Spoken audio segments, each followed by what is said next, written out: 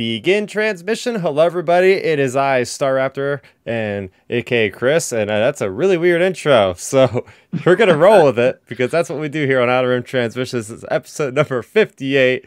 I'm joined by Milton and joined by Ben. We got the full crew tonight. We're playing a little bit of catch up because, as y'all know, there was a lot of stuff that happened on May the 4th, and well, we thought it'd be a great idea. We had a great time of doing a New Hope commentary, but since we did that 2+ hour stream commentary, we have a lot to catch up on, from a brand new Star Wars trailer to break down to 2 different Star Wars documentaries to talk about, plus plenty of other news sprinkled in the mix. So we got a full show for you guys to enjoy tonight and this week if you're listening later after the fact. So we're going to just jump right in, and I'll throw it over to Ben. How's it going, man? Yeah. Tell me a little bit about your week. Did you have any Star Wars in your week at all? Yeah, I mean, it was a good week overall. I didn't have too many like crazy Star Wars things really. Just talking with people about it, here and there. Just getting excited about Kenobi. Really, that's like the big thing, honestly, when it comes to me. So it was more along those lines. And then of course, oh, actually, yeah, never mind. I do have a weekend a thing for Star Wars this week. So with the Clone Wars being more canon, I mean, you'll get into that when you talk about the new book. I actually watched the first season or whatever chapter, the first installment of the original Tartakovsky Clone Wars, and it's just so good. Like it literally, I've talked about it basically since my debut episode on this podcast, however long it was ago. That's one of my favorite pieces of Star Wars content, and just the fact that it's more like officially in canon, kind of like that's really awesome. And the fact they're acknowledging it, like that's great. And just really that really made my day when I saw that. I was like, oh man, that's awesome. So yeah, so I watched the first installment of that Clone Wars series, and that was my week in Star Wars. Yeah, so you're talking about the Star Wars Brotherhood book, which is a book I'm going to kind of give my first impressions because, spoiler alert, I finished the book like 2 hours ago. Yeah, and it came out this week. That's how good it was. If it gives you any intention, I didn't slowly read through this thing. I tore through this book very quickly. So we'll definitely have a lot more to talk about there. But yes, and I also did go back and watch at least a one or two segments of Clone Wars and the Clone Wars as well, because as soon as I finished reading that book, I was like, I have to watch at least one episode of the Clone Wars today, and that's why I was a little late to getting this recorded starting, honestly, because I was like, I gotta fit it in, I got the fix. What about you, Milton? How's it going? It's good, man. It's good to be back on the podcast and discussing the Star Wars. My week in Star Wars, honestly, really wasn't much going on for me. Actually, I do know I just I'm actually in the process of putting together my office at my job. So this screen you guys see behind me, I actually have this framed in my office. I have to just find a good place to put it. But everyone seems to like it. So that's I guess that's my week in Star Wars, is getting my office together, making it very much me, aka Star Wars and just pop culture. There you go. It's always nice to go and rearrange a lot of things. I've been needing to do that for a very long time, and because I just have so much, I have a storage place which is basically underneath the bed I have, and it's just like I took out these figures and I'm like, because I had to get something from out underneath the bed, so in the meantime I had to pull out all these other figures that I've stashed under there, and man, oh man, it's like every time I go into it's like a treasure trove. It's like, oh, I didn't realize I have this Black Series figure. It's like they're all still in the boxes. I have an idea to like put up a new display, but I haven't gotten around to it yet, but maybe one day. But yeah, it's cool. Yeah, you showed us that picture of actually the artwork itself last week, and hmm that's killer, man. Yeah, it's dope. I love it. Yeah, yeah. Yeah, so for everybody that is watching live, a little bit of housekeeping. You can also download the podcast every single Monday. I put that up for anybody to enjoy, whether it be Spotify, Apple Music, Google Music, and Amazon, and anything else out there. You can download us. Simply look for Outer Rim Transmission. If you are listening after the fact, we appreciate you guys listening. Also, give us a rating on Spotify. We do have those enabled. And go ahead, tell your friends if they're looking for a Star Wars podcast. We hope that we're your recommendation there. So go ahead and do that. We'd be thankful for that. We also have t-shirts at teespring.com. Again, just search Outer Rim Transmission.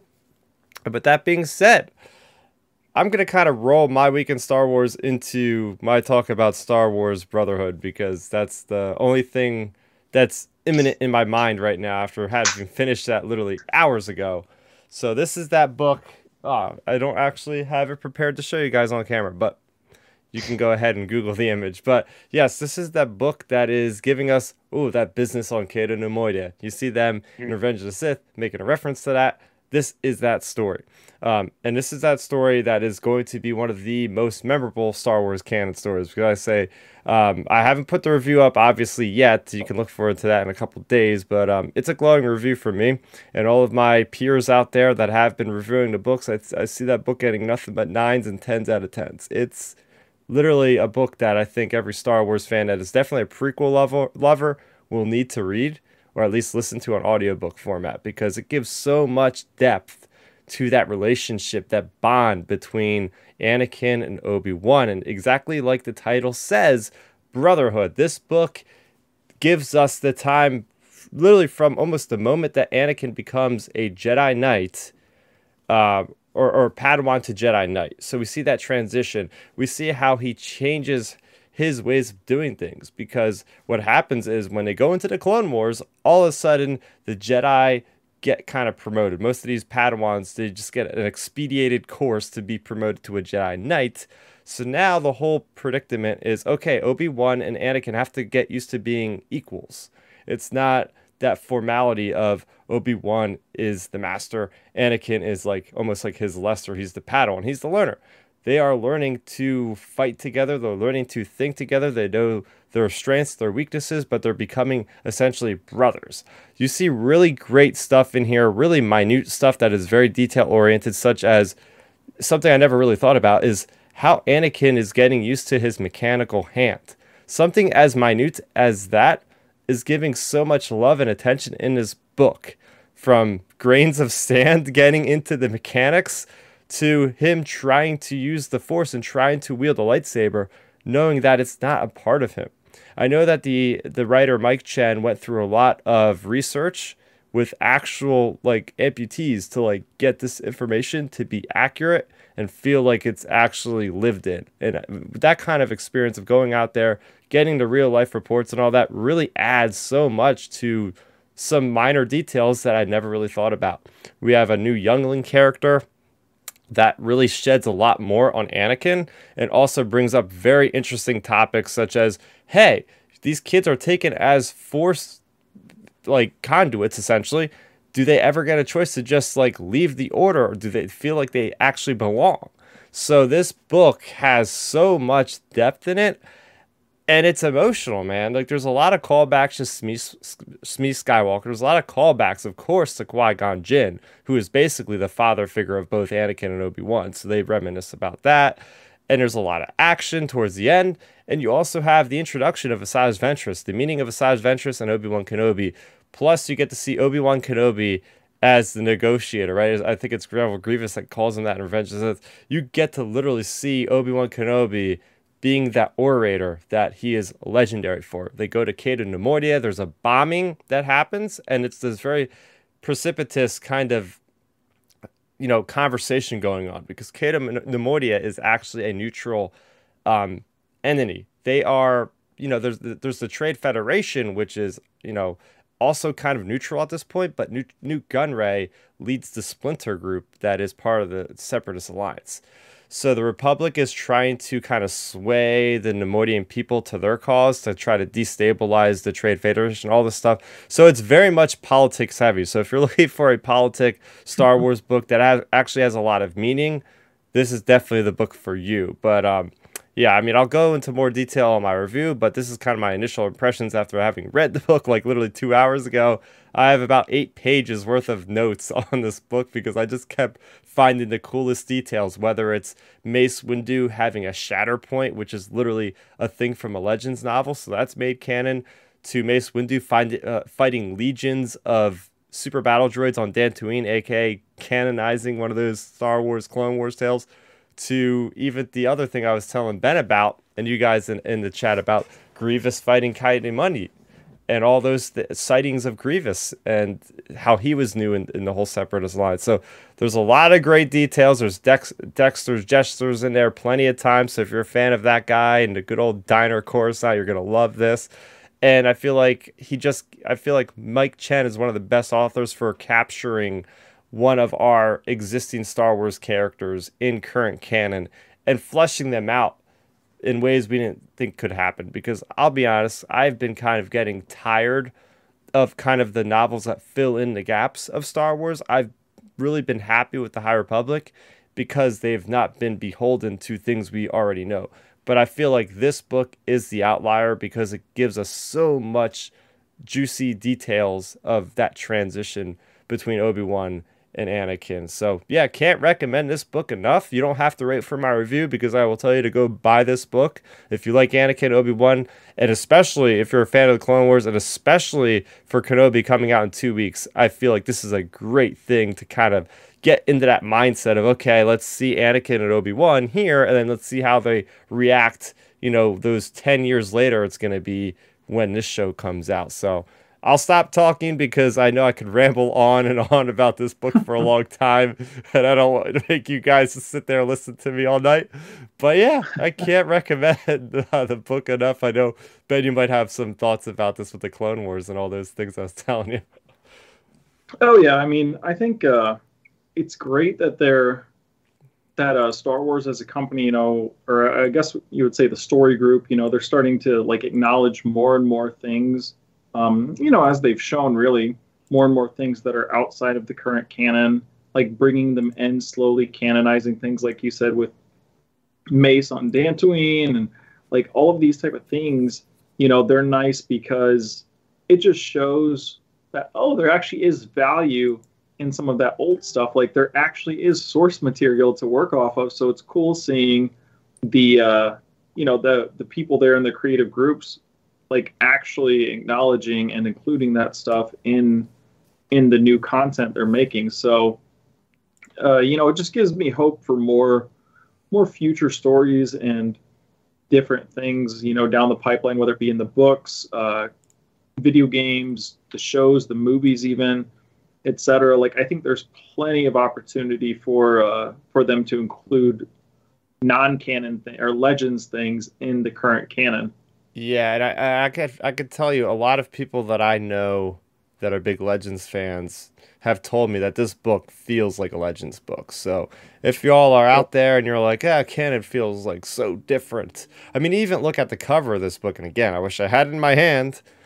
It even looks like kind of more of like a Legends cover, if you ask me, because it's like more painted and stuff. But yeah, I mean, everything, even the people with like the Nemoidians and how they break down the culture of the Nemoidians and about how like the people of the Republic kind of like look down on the Nemoidians and about how like certain characters are like just so against the Republic. And it's just, man, it's a really good book. I can't say enough good things about it. It's definitely probably positive, really. Yeah. I think it's probably top 5 canon books. And there's been like well over 30 books at this point in the last like 6-7 years. So it's good to know. Yeah. And well, that wasn't the only thing we had released this week either, because that was released on Tuesday. We also had a comic book. We had the Halcyon Legacy 3, which also surprisingly had Obi-Wan or not actually had Obi-Wan, had Anakin and Asajj Ventress and Padme. And they're flying around.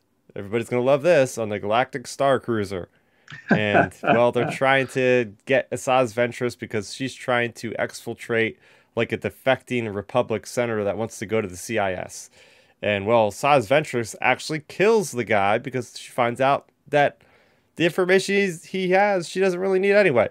Basically kills him and moves on. And that's really the story. It's like the Halcyon Legacy comics are basically, there's a framing story set in the Last Jedi era.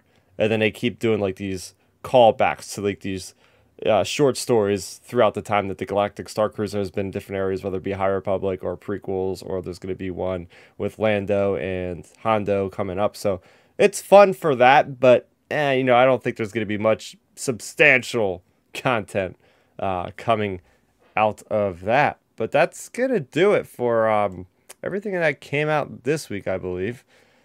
Next week we have a couple comics, but other than that, if you guys are ready, I'm gonna start us off on our Obi-Wan Kenobi official trailer breakdown. I have a couple images that I pulled. I'm not repeating some of the ones we already talked about, obviously, because one of the things about this trailer is I did notice there is a lot of repeat images that we've seen before, which is why I wasn't super hyped by this trailer. But again, we already talked about this many times. The TV marketing is going to be way different than the feature film marketing, because they got to get people in those seats opening night. They got to show some really provocative, crazy images. Well, they're not going to do that with the streaming stuff. So if you guys are ready, we're going to break down the first shot. Let's do it. All right, let's do it. So we get another shot of Tatooine here. I brought it up on the stream if you guys want to check it out too. We have not one, not two, but 3 Inquisitors. So last we seen the shot in the first teaser trailer, I believe we only had seen Reva was on, and then she's the 3rd Inquisitor there on the left. We had only seen that she was on Tatooine. So I thought that this was an important image to pull, just simply because, hey, there's 3 of them, including the Grand Inquisitor. So it's not just like, oh, we're going to check out this thread. It's like, okay, we know that somebody big and bad is over here. So we're going to pull in the entire, the A-listers here. Look, I'm looking forward to this show. I really am. Grand Inquisitor just ain't doing it for me. Like, just the look of him. Not saying it's going to be a bad character, but he looks like Pinhead from Hellraiser.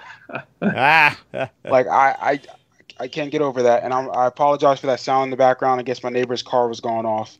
But, yeah, like, I'm just not feeling his look. However, these 3 do look badass, and I do feel like the Inquisitors are going to wreck shop, especially in the early episodes of Kenobi. So I am pleased with the overall aesthetics of this scene. You know, I'm still not convinced about the Grand Inquisitor's look. However, I like that they're going to be menacing. I can feel that. Yeah, I like what you had to say about Milton's wrecking shop. I would like to see a reality where we see them killing a Jedi. And I know we're 10 years into the whole run of this whole Inquisitorious program led by Darth Vader. But I would still like to see, like, okay, what are these guys about? Because here's the thing. With a lot of TV shows, a lot of movies, you show people in really cool, badass looking outfits, and they got cool scowls and stuff on their face, like they're evil and all this.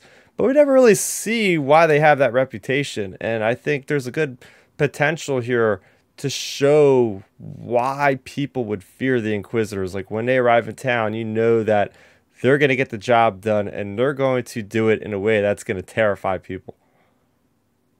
Oh, you're not wrong, dude. Like, and that's the thing, though. I think the show is going to show their fierceness. They're going to show that they're not someone to F with. You know, like, hopefully we get that, because how some shows can be, where they'll show they'll make them pretend like they're tough, but then like they'll depower them, which makes no sense. I mean, we kind of got that with Boba Fett. He was really depowered. I'm hoping they don't do that, because I feel like the way they marketed it and they promoted the show, especially Reva, they make her seem like she is menacing and she doesn't care about anything and anyone else except for pleasing Vader and the Grand Inquisitor. So I really think that you know, they're going to do them right. Again, like I said, it's just I have issues with the look of it. But honestly, that's not going to affect, you know, the show for me. I'm going to watch it. I'm going to love this character. I know I will, because I liked them in Clone Wars, in Rebels. So I know that this character is going to do me. They're going to do him justice. I trust Deborah Chow. I trust what the writers for the show is going to do. Yeah, over to you, Ben. What do you think about this image? Anything that stands out to you? Yeah, I mean, like, for me, I'm a person, you know, as I said from the beginning, I haven't minded the Inquisitors' looks, but I can't defend Milton's Pinhead look comment. Like, I can't defend that, because that's accurate. But my thing with this Inquisitor look, though, in this shot specifically, I think it looks better than the first trailer shot, at least. And that's why I think the first trailer, you know, just had to do with the angle or something. Right. But yeah, the Inquisitors, like you both said, when it comes to them, we just want to see them in action, doing something. And I don't know about you guys, but it feels like the Grand Inquisitor specifically it only seems like only been in a couple locations, and to me, it feels like I mean, especially by the way they've been marketing it, as well as the press tours, even. It really seems like Reva is going to be probably the main Inquisitor, I would say. Yeah. Just because, just the way it's been marketed, the way it's been cut. I mean, late, in the trailer, we'll talk about her later when she's yelling, like, you can't run from him or whatever. Like, It seems like she's the one more out and about. Maybe this is her, like, I don't know. I was talking to one of my buddies about it. Like, this could potentially maybe be, of course the Inquisitors work as a team, but maybe this is like her first, like, big type thing she's been on, or like maybe, hunting this big of a Jedi, I guess I would say. Yeah, so you look at I want to address this in the chat real quick. We got Sims. Welcome to the chat, man. I don't recognize you from here before, so everybody that's watching, you can always send us some chats live on the channel here. I think it's time, they say, I think it's time to stop hating on the looks of a character before the show even starts. I have to agree, and I fall into that trap too. It's just like the first time I seen him, I was crying just as much as everybody else on the internet. Here's the thing, though, and what was the guy's name? Sims. No, the writer. Oh, the person who wrote in. Yeah, Sims.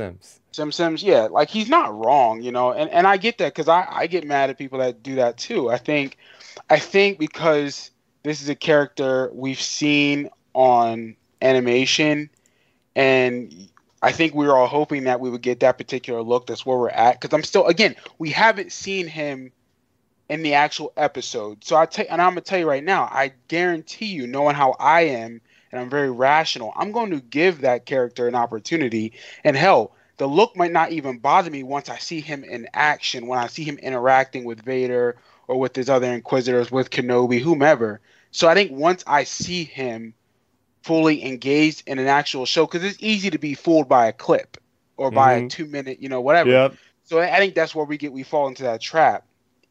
So I'm hoping that once I see this character in those first 2 episodes, I'll be like, okay, the look makes sense. I can see how they're going to use him, blah, blah, blah, blah, blah. I'm cool with it. It's just, again, these are just my initial thoughts on what we're presenting. I can't help what we're getting right now. Yeah, exactly. Yeah. I agree with Ben. I feel like the more frequent or recent shots have looked better, and it's based on the angles. Like, if you look at him from straight on his face, you don't see like the depth in like his lines and stuff, and the lighting looked way off and stuff in that first one. So I think even this image already starts to look a little bit better than that very first image that now is ingrained in our minds because it's the first image we've seen. So now we automatically compare everything to that, and that's going to just bring down everything. But yeah. Yeah, you're not wrong. I seen that the celebration guests have been expanded, and Rupert Friend is going to be there doing autographs. So I put this out on Twitter. I said, I dare somebody to go up to him and say his face is too round to be the Inquisitor. So, man. Hey, they might have been listening to my pitch before. All they got to do, bring him up on stage and crack some jokes about his head. There we go. We got Sims chiming in. This is my first time watching you guys. Really digging it though. Hey, appreciate you coming back. Yeah, awesome. Appreciate it. We also have Captain Alex. Hey, how's it going, Captain Alex? We also have Dark Nerdy Gonzo in the chat. Glad the Inquisitors are crossing into live action, for I've been wanting them more in the new canon. The only thing that kind of kills it a little bit is knowing some of their fates already. Yeah. One thing I'm interested in too, I don't know if you guys caught it. Did you see Ewan McGregor did a little interview, and he said a lot of the fans analyzing and predicting in the Kenobi what's in the Kenobi trailers are mostly wrong by the predictions. I seen that. Just to throw that in there. Yep. I mean, I hope that's true. I hope that none of us know exactly what's going on, and it's all bullshit, and that they are trying to sucker us in, which would be perfect. Because I obviously we do know how the Grand Inquisitor will end ultimately. I don't know about a lot of these other ones. I mean, we know some of them, but at the end of the day, though, like, I just want it to be a good 6-episode series, and I know there's talks of potential season 2, maybe. We don't know that yet, but again, I just want it to be a good story, and I think Deborah Chow will do that. I think so. So this next image I pulled here is that tense conversation between Obi-Wan and Ewan, and this is the best dialogue I've seen I've heard in Star Wars in a long time. It's like, we need to train him, and he's like you trained the previous one. I did a terrible job doing it. Somebody could probably do the dialogue directly. I should have pulled Pretty it much, he says, like you trained his father. Yes, that's the exact line. So no, I love this dialogue, and I actually liked how Ewan McGregor sounded, because you can definitely tell like he's trying to sound a little bit older, maybe more towards that Alec Guinness type sound. Because he's got to be as his character has to be early 50s here. You know, so like I mean, he would be in A New Hope. I'm pretty sure Obi-Wan was around 63. In Revenge of the Sith, he's like 40. So Ewan's about his actual age. He's like 50, 51 in this range. So that makes, I mean, obviously with today, the way 60-year-olds look compared to 60-year-olds in 1970, completely different. But like, I just love this dialogue, and I just love having Joel Edgerton back to play Uncle. So good. What's his first name? Owen Lars. Yeah, Owen Lars. So like, I love that. I cannot wait to see this interaction. Yeah, because this is something that needs to happen. You know, this is something that's juicy for all the fans. Yeah, I mean, they've already kind of covered a little bit of the ground with the Obi-Wan Kenobi comics, and I definitely got to remind myself to go back and read those 3 issues, because there is some tense dialogue between Owen and Obi-Wan and Obi-Wan's hut, from what I remember. But it's pretty neat, though, because we've never actually seen these characters on screen, and we get to see why Owen thinks so negatively of Obi-Wan when we hear the conversation between them in A New Hope. So that's something that I didn't know I needed, but after this quick line of dialogue, it's like, yeah, give me more of this content, because this is just expanding on everything we know about Luke and Obi-Wan. Oh, for sure. And the fact, they got Joel Edgerton back to like play Uncle Owen is great. One thing I saw a fan bring up just on Twitter as like just a speculative like question, and I'm not sure if they've already done it in canon, Chris, so you might have to correct me, but could we potentially, so we know Luke's in this series just because of the trailers, it makes me wonder, will they call him Luke Lars in this show? I don't think so. I mean, I don't know, because he's Luke Skywalker in The New Hope. I mean, what would that's true. Because my thing is, what would make them think that Lars would be a better? Why would they redo that? I guess like goofy. Undercover because of Empire.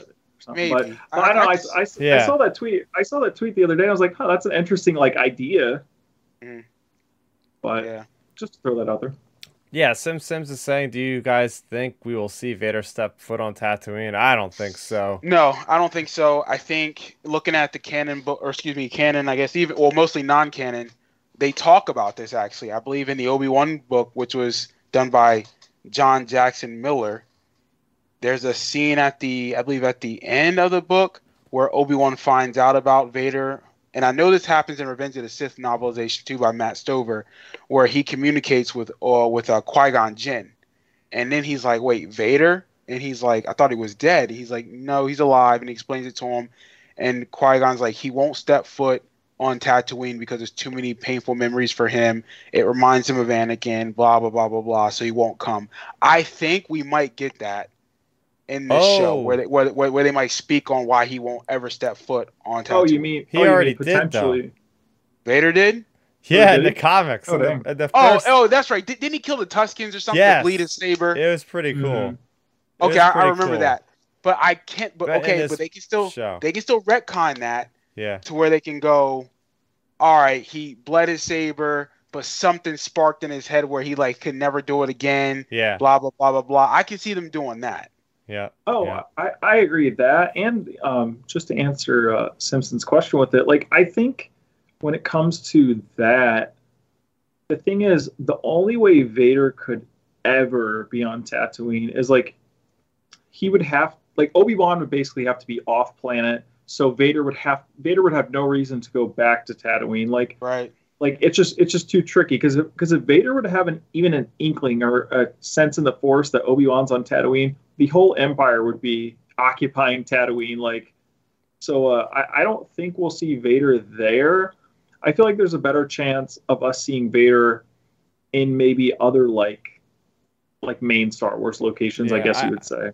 I mean, this could be simply remedied by just having a shot at night, but I know a lot of creators and different people involved with Star Wars are like, yeah, we wanted to put Vader in the Battle of Scarif, but like Vader just wouldn't fit in a No. tropical location. Like the aesthetic of Vader's like this dark black knight wouldn't be on a sunny beach. Like it just doesn't work. Like the only place we see Vader are usually in like inside starships where it's like very muted colors, or it's like in a dark Right. place, like a dark hallway, or like in a castle or Mustafar or on Mustafar where it's all dark and stormy. It's supposed to be like a scary, you know, like a monster. Yeah.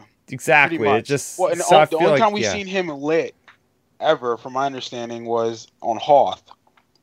But even that, though, the way they shot Hoth with him being in that cave, they definitely dropped the lighting to make it like more like cavey look.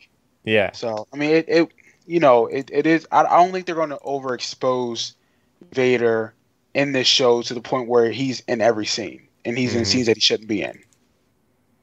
That's right. Now But moving no, on. I think that's a good question by Sim. So like, dude, like, Oh yeah, your questions thus far have been tight. That's a good great one. questions. Heck yeah. Now I'm excited about this as a fan of Return of the Jedi, as I've gone over many times. Probably my favorite Star Wars movie. And they introduced the Lambda class shuttle, and here we see Fortress Inquisitorius, I would assume. And I love the details of this hangar area, or whatever you want to call it, because you have the TIE fighter suspended from the ceiling, which is a new kind of look. I haven't really seen that in like Right. an Imperial installation. I feel like there's some new things going on here. Then I'm looking, it looks like one of the Inquisitor's ships is there, but then you see the Lambda class shuttle, which would probably signify that Vader is there, because Vader usually travels by one of those. So for me, I had to pull this one just because, hey, look at all these Imperials on this platform. It's not just Inquisitors. There's a lot of Stormtroopers, a lot of Imperial officers, as we'll see later on in one of these images I pulled. So again, this is just one of those where I was like, hey, this is a cool scene with a lot of things going on in the background. Yeah, I don't mind the scene. I mean, I think this can be like, any setup, but I mean, I do like all the Imperial ships. I think Ben and I talked about this at one point. Like, we want to see what the Empire is like during this time. Yeah. Like how are they really locking shit down and controlling the galaxy, and really just putting their grip, their iron fist on the galaxy. So it's nice to see what this will potentially be and how they're just, really evolving as a government. Oh yeah, for sure. Like that's I feel like one of the big things I'm excited about for this series, as well as Andor, just seeing how the Empire's running things, how they're putting their enforcers out there, like the Inquisitors or potentially the Death Troopers and like Andor, things like that.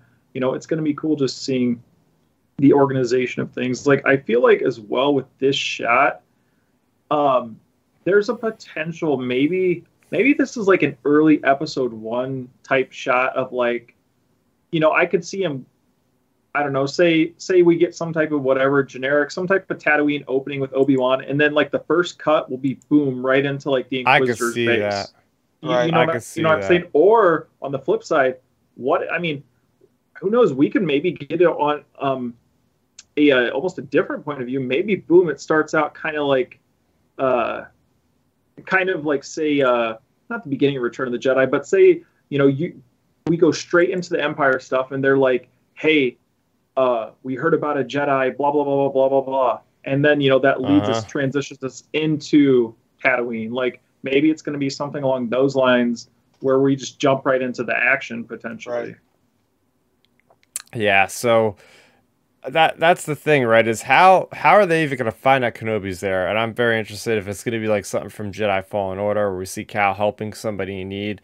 Force was used, and next thing you know, a probe droid spots him using it, and that's what happens. And we have a shot again. I'm making a lot of allusions to future images here, which I'm going to save that conversation maybe for just a little bit later on here.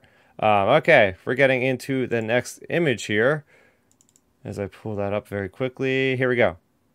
This is another one that's in Fortress Inquisitorius, and I like this one especially because you actually get to see like the coordination between Indira Varma's Imperial officer. She played one of the Sand Snakes in the Game of Thrones, so it's really cool seeing her. But we see the map, so it's neat because you also see this other Inquisitor, which apparently was actually in a Vader's Castle comic book. Which I was like, oh wow, I didn't catch that somehow, but somebody else got it online. It's pretty cool, so I'm gonna have to pull that issue out one of these days. But yeah, it's nice seeing that the Inquisitors aren't just kind of like doing this by themselves. Like they have the full might of the Empire, all It's like this intelligence room. I thought this was neat. Yeah, it's a dope scene. I like the way it's lit. I like the way it looks. I mean, you can definitely tell these people are very much strategicians. You know, like they seem like they're intelligent. They're not, just your regular Imperial officers or whatever. They seem like they're in control of what's going on in their situation, in their mission. So I feel like we're going to get a very different take on what type of soldiers or enemies these people are. Yeah, we saw them in Rebels, but you can get away with certain things in animation, and it can come off differently. I think with this live action version of the Inquisitors, I think we're going to see a different type of Star Wars character that we've never seen before. Right, because we're used to seeing... Oh, go ahead, Ben. Oh, I was going to say, yeah, I totally agree with you, Milton. Like, I think it's going to be, interesting take on them. They'll be an interesting threat. Like when it comes to these Inquisitors, I do think there's a chance. The fact that you bring up Chris, that new Inquisitor is out of the Vader's Castle thing. Like maybe there's a potential that like how it is with shows or movies, not even in just the Star Wars franchise. Like when you introduce because we're all thinking like say, hey, Rev and the Grand Inquisitor are kind of like the top dogs here. So like maybe this new Inquisitor is going to end up being kind of like cannon fodder. So say like the first kill for Kenobi, like if he has to take one of them out or something, like maybe it'll be something like that. Because obviously he's not taking out the Grand Inquisitor. So maybe that'll be kind of like the first test or first little obstacle for Kenobi potentially. Yeah, so as Milton was saying about the difference between animation and live action, is you can get sometimes a little bit more nuance in the live action.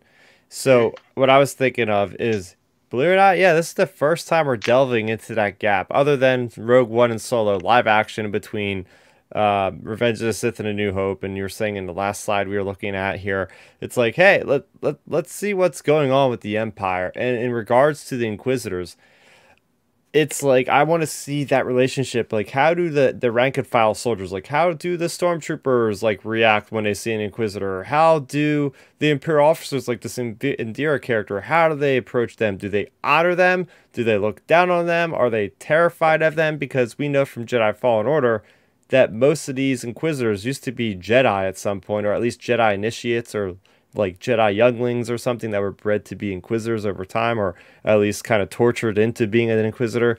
So I'm looking to see how that dynamic is, like, because we see so much of the dynamic. I was watching an episode of the Clone Wars today. It's like you see how the clones respect the Jedi, their commanders, their generals, and all this sort of thing. So I'm very curious to see how that's going to play out. Yeah, I mean, I see. I agree. I think that's something that's going to be very interesting to see too. I don't disagree at all. Yeah.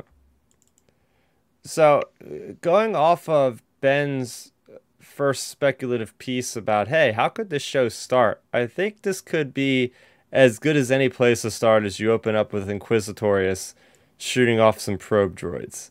Because this is essentially the same thing we got out of The Empire Strikes Back, right? You see those probes going all throughout the galaxy.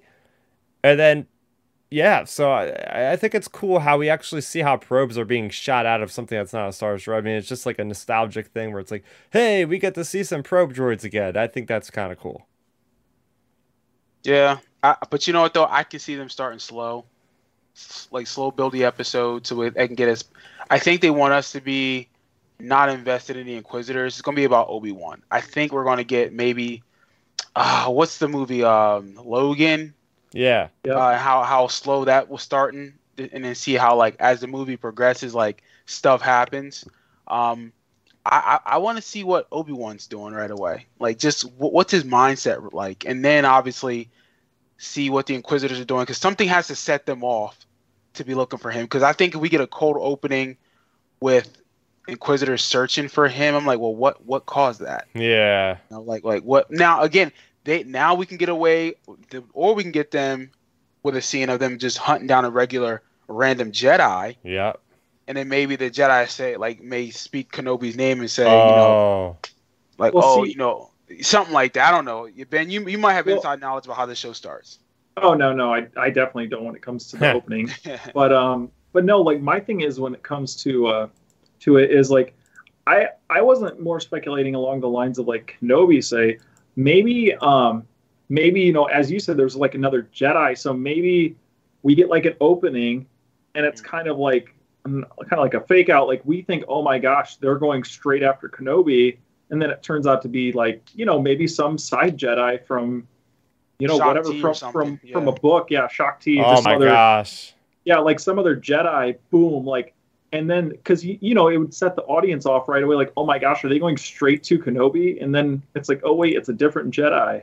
Like maybe it's something along those lines, but I don't know. I feel like either way, I do feel like all of these shots will be probably in the first 2 episodes.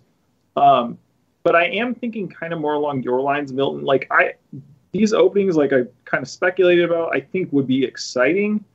But realistically, I do think since they're releasing both episodes for the premiere, it makes me really wonder if the first episode is more of a story builder and the second episode is the action episode. Right, I can That's see that. And again, really, really am wondering. Which would be fine, I think, with all 3 of us, because I've said it. I know that these shows need to be released in 2 episodes to premiere it, because you need to build the audience. If it's a limited series, you need to tell us within 2 episodes. Look at the difference between Boba 1 and 2. Exactly. Because we all felt that episode 2 was better than episode 1.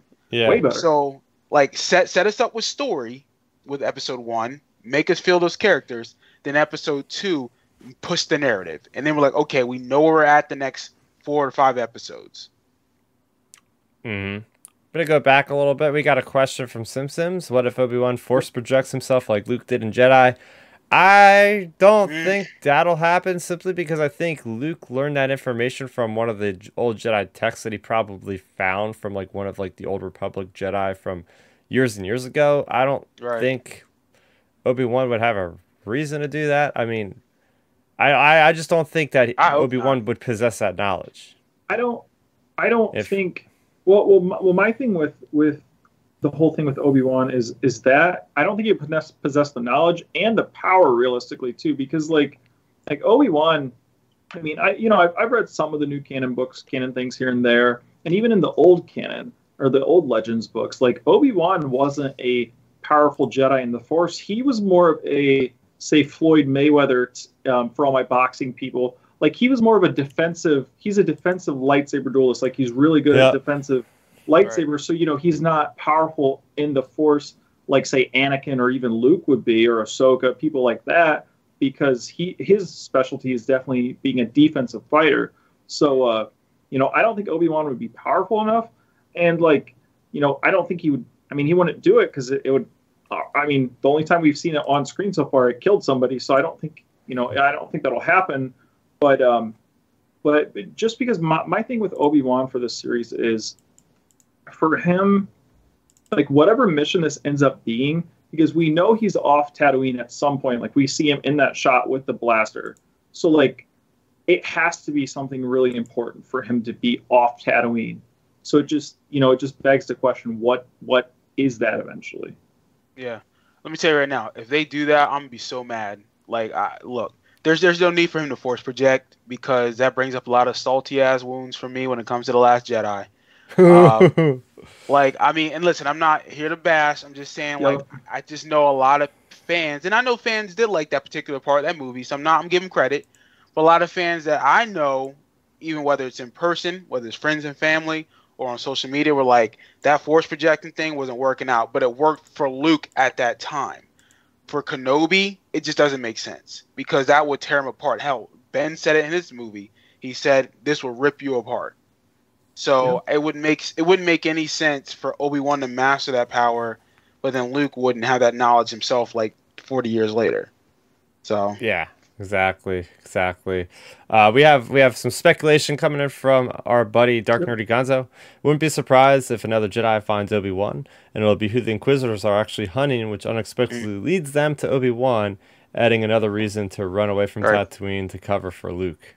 Which I can see that, and I'm thinking, honestly, the Jedi, I'll put it out there to you guys. Okay. What Jedi would you want that to be? Shaak Ti. I think that was great. I want because Shaak Ti to be the one. She died like, so many times in Legends. Just let's get the canonical version of it, so we can stop like going over how she died like 3 or 4 different times. Facts. And at least it's a Jedi that she would be familiar with. You know what I mean? Like we've seen they're in the same era and all that kind of thing. Well, that and it'd be good, even for not us hardcore fans. It'd be good face value for normal fans because at minimum, general audience people will be like, "Oh, I think I remember seeing that character in one of the other movies," you know. So, like that would actually be really cool. Like, I definitely think it's going to be. I just feel like with the Inquisitors, there has to be some type of another Jedi involved because if Obi-Wan, even if they like sense a ping of Obi-Wan, they are not going to leave Tatooine. Yep. So this next image here makes me very happy. Now, I'd even picked this up the first time. It wasn't until I think, Ben, you mentioned this in the chat. I was like, hey, is that 4LOM, the infamous bounty hunter from Empire Strikes Back? Because we get a direct quote from Reva, the third sister herself, saying something about getting all the scum or getting all the bounty hunters to go after him. She doesn't care at this point. She wants to bring him in. And then they show 4LOM. Or at least I assume it is. It's so dark, but I mean, you could just tell by the silhouette here, the bulbous head. Now, he usually has a rifle, but I mean, hey, he could use blasters in each hand too. So I think that would be kind of cool to see him, because you do see a lot of blaster fire in the background. I got to commit this planet's name to my memory. I know it starts with something with a D, but... Dayub. There you go, Dayu. So there's going to be a lot of action, and we see another clip here in a second I'll show, but I think it's great that we get to see more of these bounty hunters that we all know and love, because we didn't see 4LOM in the Clone Wars, in which we've seen Boss, we've seen Dengar, we've seen Boba Fett, we've seen Aurra Sing. So it's nice to get, give this droid a little bit of the limelight. At least I don't think he'll probably be around very long, but it's still nice to see him in a different part of the timeline. Yeah, I mean, this scene doesn't really like do it for me. I'm not really into the robots. I know you are, Chris, into the droids. But this one, it doesn't really do it for me. But obviously, look, if this bounty hunter or droid, whomever, if he becomes a badass and he does his job, I'm gonna like him. Oh, for sure. Like, it's cool seeing 4LOM, and it just makes you wonder what other potential side bounty hunters could possibly pop up, just in general, because I feel like with her literally and them highlighting, her saying, all the bounty hunters and blah, blah, blah, I feel like there could be like shots of, I mean, we even see like the most wanted thing, we'll get to that, but like, there might be like a shot of, I don't know, what's it called, Chris, where the bounty hunters work, like the Bounty Hunters Guild or something. Like maybe we get a bunch of just random bounty hunters like heading out on a mission too. So we're gonna have them in the background, just different like odds and ends things, because there's obviously gonna be some bounty hunters in this show. It just matters, or it just comes down to who. Yeah, and the funny thing is that we were speculating for weeks on this show about, are we gonna see Dengar? We're gonna see Bosk and Book of Boba Fett, and nobody showed up. And then we get like one trailer for Obi-Wan, and we're seeing one of the classic bounty hunters, which we didn't get to see in the bounty hunter show. So I find that kind of ironic that like Lucasfilm was like, hey, we heard the outcry, here's the bounty hunter you want. Yeah. I would like to see IG-88. Okay, you give us 4OM. What's the next best droid? Give us IG-88. Yeah, Cad Bane. I mean, there's an image out there of promotional image of Dayu and Yeah. Obi-Wan's walking through, and people are like, "Oh, there's a top hat there," and it's so vague you can't really see very well. But I can't imagine that Cad Bane would be in here. But I mean, Like they created that costume. That costume, if we'll talk about the documentary, it looked amazing. It's like, why not reuse it if you can? Makes sense. He's in that universe at the time. That's the only argument I have for that. Like you said, a hat in the background, like that's tough to say. Oh yeah, that's Cad. But just like say Luke and Mando, all of this stuff, it comes down to like, okay, you spend so much time and effort making the Cad Bane costume, making the CGI Luke, all these things. Like you're telling me you're only going to use it one time. Like that's the hard part I have to believe. Like, so maybe, who knows, maybe we do see Cad Bane. I don't know. So yeah, I don't know. It's definitely interesting speculation, and it's just exciting knowing we're only 2 weeks away. Yeah, this is the fun stuff when we see images like this, characters popping up. Ooh, what's going on here? This is what we live for as hardcore Star Wars fans here. All right, let me pull up another one here. Okay, sorry, I just completely lost it. Okay, here we go. This is the image you're referencing here, Ben, of Obi-Wan Kenobi on a wanted list. This is cool. Yes. I mean, I know how to translate Arabic, but I need my translator card, so I can't tell you guys what this says now. Although people online have translated it, and it's nothing substantial other than, hey, wanted Obi-Wan and some other things, but hey, it's fun. Oh yeah, I mean that's pretty much just all it was. Like I think it was wanted, and like one of the other words on it was like enemy or something, or enemy of the enemy of the empire or something like that. Like just something simple, but it does make you wonder if who's going to be looking at this. Obviously, it's not going to be Vader, because Vader knows this. So it just makes you wonder who's going to be looking at it, or who knows, maybe. I mean, this is pure speculation. So maybe we get a scene where, I'm sure you guys can imagine it. Like, what if Obi-Wan's sneaking around somewhere, Tatooine, Dayu, wherever, and he like literally looks over and he's the one, and he's like, oh crap, like, and there's other sketchy people around, so it's kind of one of those classic like scenes see in movies or shows like this, where you have someone sneaking around and sneaking past their wanted picture type deal. Like I feel like it could be almost like kind of a light-hearted-ish type moment. Like, you know what I mean? You've seen that type of tropes in different shows and movies before. Yeah, because then you have this image here, which is him just completely fighting. For some reason, it's not working. Oh, okay. I see what happened there. I see what happened. Okay. Let me show this again. Okay, there we go. Yes, so you see him fighting with a Zabrak just randomly out there on the street, Okay. Listen, people forget that. Look, Obi-Wan can use his hands. Like, people forget that. Like, Obi-Wan can throw hands if he needs to. So, like, I'm glad that we're going to see some more hand-to-hand combat with Obi-Wan. I mean, it's easy for him to use a lightsaber and just wreck somebody that way. But I want to see how he's changed up his style of, like, being, like a warrior. Because he can't expose himself as a Jedi, obviously. So he has to use his hands and use a blaster and be more of a use his mind to get away with stuff. So I like this. Yeah. Oh, I completely agree with you, Milton. I mean, if people, like, see these scenes with... I'm really interested to see if people forget about Attack of the Clones or even Revenge of the Sith, when Obi-Wan's having a hand fight Jango, and then even when him and Anakin are getting into some of their fighting without when they lose their lightsabers. So it makes you just wonder. I wonder if people are going to forget about those sequences and be like, oh, why is Obi-Wan fighting with his hands? Because it's just it's cool that they're going to actually show it, because I always thought that was one of the coolest parts. Like in, say, Attack of the Clones was, oh, wow, a Jedi can fight hand-to-hand combat, actually. Like, that's pretty cool.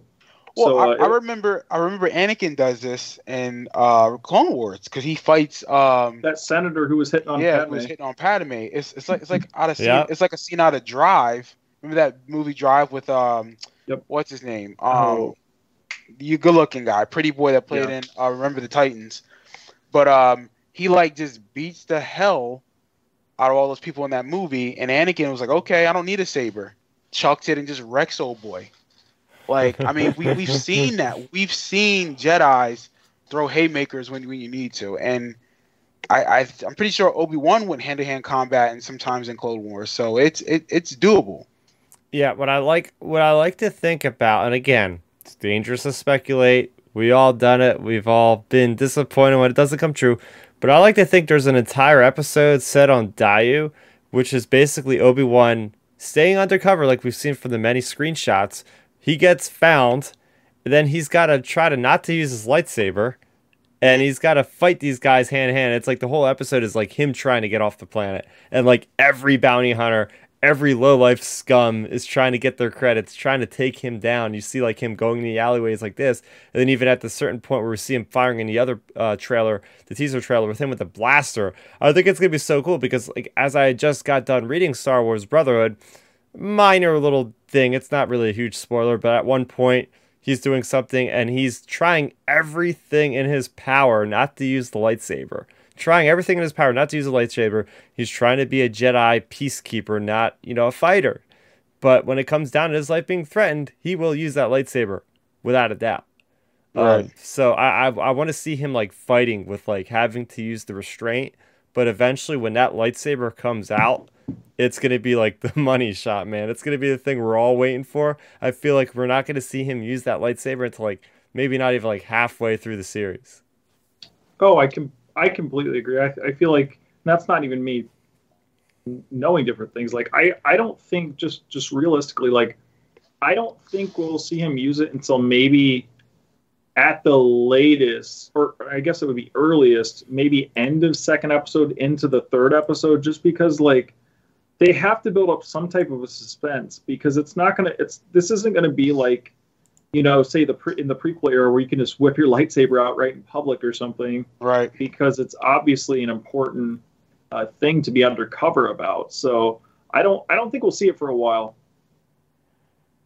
Okay. We have a couple people in the chat chiming in. All right. We got some first-time commenters in here as well. We have Ryan Mincy. We have Naomi Diaz. Welcome, everybody, to our lively Star Wars chat. Thanks for stopping by. This was a clear one, and me knowing about 4LM in the comics, of course, if 4LM shows up, usually he's going to show up with his pal Zuckuss.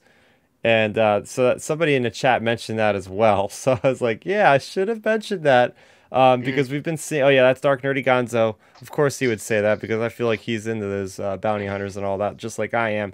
But yeah, we've been seeing a lot of adventurers for LOM, so I'm looking to see how more go in the future with him. Moving on. All right, we got the next one coming up here.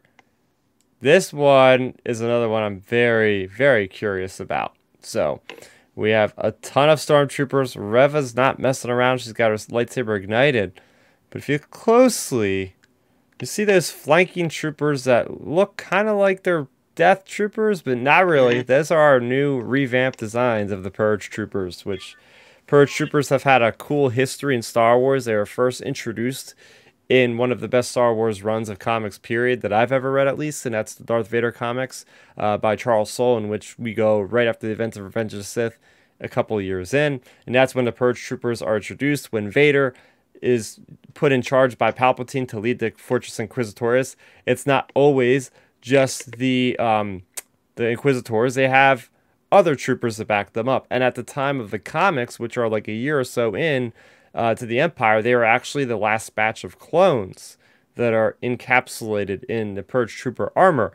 And there's one instance in this adventure that Vader goes on to take down this Jedi on Mon Cala, and the Jedi incites the Order 66 thing on the Purge Troopers, and they start firing at the Inquisitors who used to be Jedi. It's one of the best moments in the comics, period, because it's like, holy crap, they're turning on their own leaders. So ever since then, it seems like the Empire's like, okay, we can't do this anymore. Let's get recruits in there. And then we fast forward 5 years in the future after Revenge of the Sith, and that's when we have Jedi Fallen Order. And now those are conscripted soldiers that are trained very well to be purge troopers, but they have slightly different helmets than these ones. And this show is taking place about 5 years after Jedi Fallen Order. And if we know anything about Empire and troop design, it's like they always are revamping their trooper suits and all this. So this makes perfect sense. 5 years after Jedi Fallen Order, yeah, they've revamped the design, whatever. So I'm just excited to see like a comic book creation / video game creation make the jump to live action. That makes me very happy. Well, this makes me really wonder, actually, could this be maybe the first time we see Vader? Like, because, with the Purge Troopers, are you meaning they're around Vader? Like, could they potentially be, like, coming in here with Reva to basically, like, it's the whole, come secure the area for the big boss to show up type deal? Like, could we get that type of a thing with this sequence, potentially? Yeah, it could be. I mean, Vader also travels a lot with Death Troopers as well. So we see that in the comics, and that's been happening a lot recently. But, I mean, yeah, he's definitely been in the presence of plenty of Purge Troopers in the comic book, so it's not without question. But, yeah, it's just, it's Star Wars, any new Star Wars project, especially when it's set in that Galactic Empire era, they always want to push for, like, a new troop design, which, hey, I never want to complain about, because everything from the range troopers and the mud troopers in Solo to the death troopers in Rogue One, and here we got the purge troopers, which are the big prominent ones. Yeah, no, I think it's a beautiful scene. It looks good. I'm excited to see. Again, I'm really excited about what the Empire is like at this time. I just want to see how they are and how they tick. So I love what I'm seeing here. I'm hoping this plays out the way it needs to play out. Mm-hmm. Yep. Okay. Now this is a shot that I'm very happy to see as well. And this is Obi-Wan in a site of panic, drawing a blaster on somebody. I think he actually might even fire it in the actual scene here. But this could be like how he gets found, because, and this is where I was piecing things together from an earlier image about, hey, the probe droids are going somewhere. Maybe this is how the story starts, because you see a downed probe droid prominently in the background there. So this is him kind of like, uh-oh. And then the probe droid's probably calling in the stormtroopers to go investigate. And then they'll probably get a message out to the Inquisitors, and that's when he's got to ditch Dayu. Again, I don't... Ben, I know you know some stuff. You look, and everybody out there, there's a lot of leaked stuff you can look up. I have not seen any of it. I care not to look at the leaked stuff, because that's just how I like to go into these things. But I can kind of start to piece together some things. But the good thing about the trailer is it really doesn't give too much away. But I could start to see that happening, where it's like, okay, he gets found by the probe droids, and here we are. But I like to see him undercover. I like to see him on Tatooine, and stormtroopers on Tatooine, which is kind of neat, because before I thought that stormtroopers never really made it to Tatooine until A New Hope, but now that is proved false. I mean, yeah, look, I think this is a very telling scene. I think obviously this is where I think the Empire becomes on notice about Kenobi. Again, I don't know if this is Tatooine or not, because I just feel like if it was, like, they knew he was there, they would be there all the time. Like, I feel like they would think, well, if he's there, there's got to be other Jedi of importance there too, or there's something that he's hiding there, or he's there for a reason. I mean, I don't know. Hopefully this is a different planet, because my only fear, honestly, Chris, is that we're going to see planets that look like Tatooine throughout this whole series, and it's like, I want to switch it up. So yeah, I mean, like I said, I'm tired of seeing Tatooine all the time. Don't get me wrong, it's a great planet, because it's a staple of Star Wars. But hopefully this is somewhere where it's different, that's not Tatooine. Because again, we've gotten Jakku, we've gotten Tatooine. I feel like the last couple series or even movies have been mainly focused on desert planets. Yeah, Ben? Yeah, I mean, I know stuff about the series, but I don't know anything about this. Yeah, like you said, it makes you wonder. I don't actually, that's actually a very good point, Milton, you brought up. Like, I don't think this may end up being Tatooine, because if they even get Oh. an inkling, if they get an inkling it's Obi-Wan, like I just don't think they would leave. Yeah. But maybe, see. But even if you say he runs off planet, yeah, it's so tricky putting this story together, because like if he runs off planet, like say they discover him on Tatooine, if he runs off planet, they would probably still anyways leave an Imperial garrison there Yeah. just in case he comes Yeah. back. So it's tricky. So is he gonna? I don't know. Actually, this is I mean, quite the hell, puzzle. I mean, think about this. So we already got precedent of how they would react if they need something at a planet. They did it in New Hope, where the droids shot themselves out of the Star Destroyer on the Tatooine, and they sent everybody to go hunt them down. 2 robots. Imagine Yeah. Obi-Wan Kenobi on Tatooine. Yeah. I mean, like Vader himself would. The Emperor might even entertain showing up.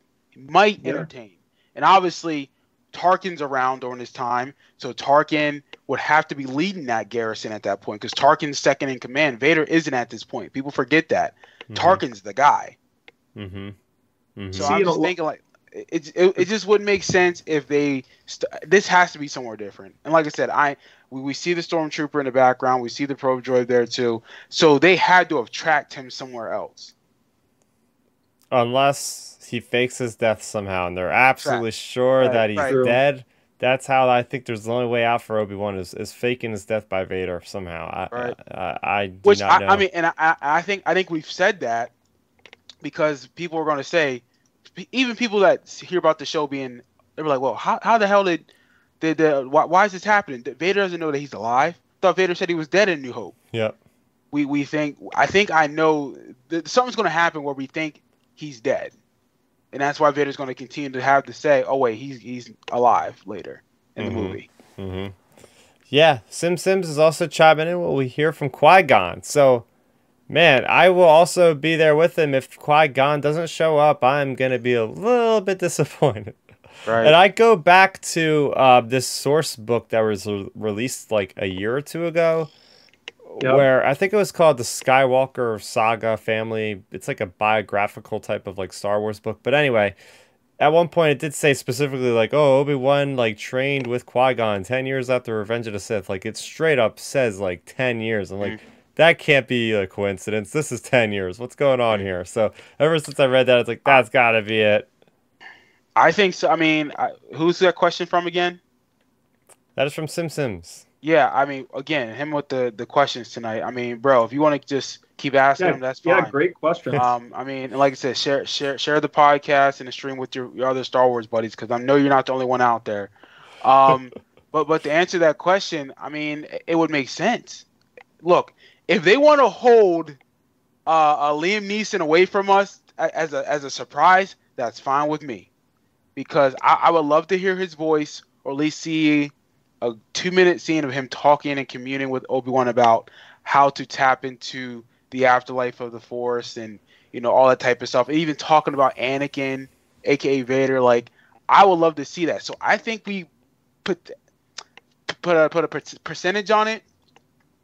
I think we see him 55%, 60%. That's how I'm thinking we're going to see it.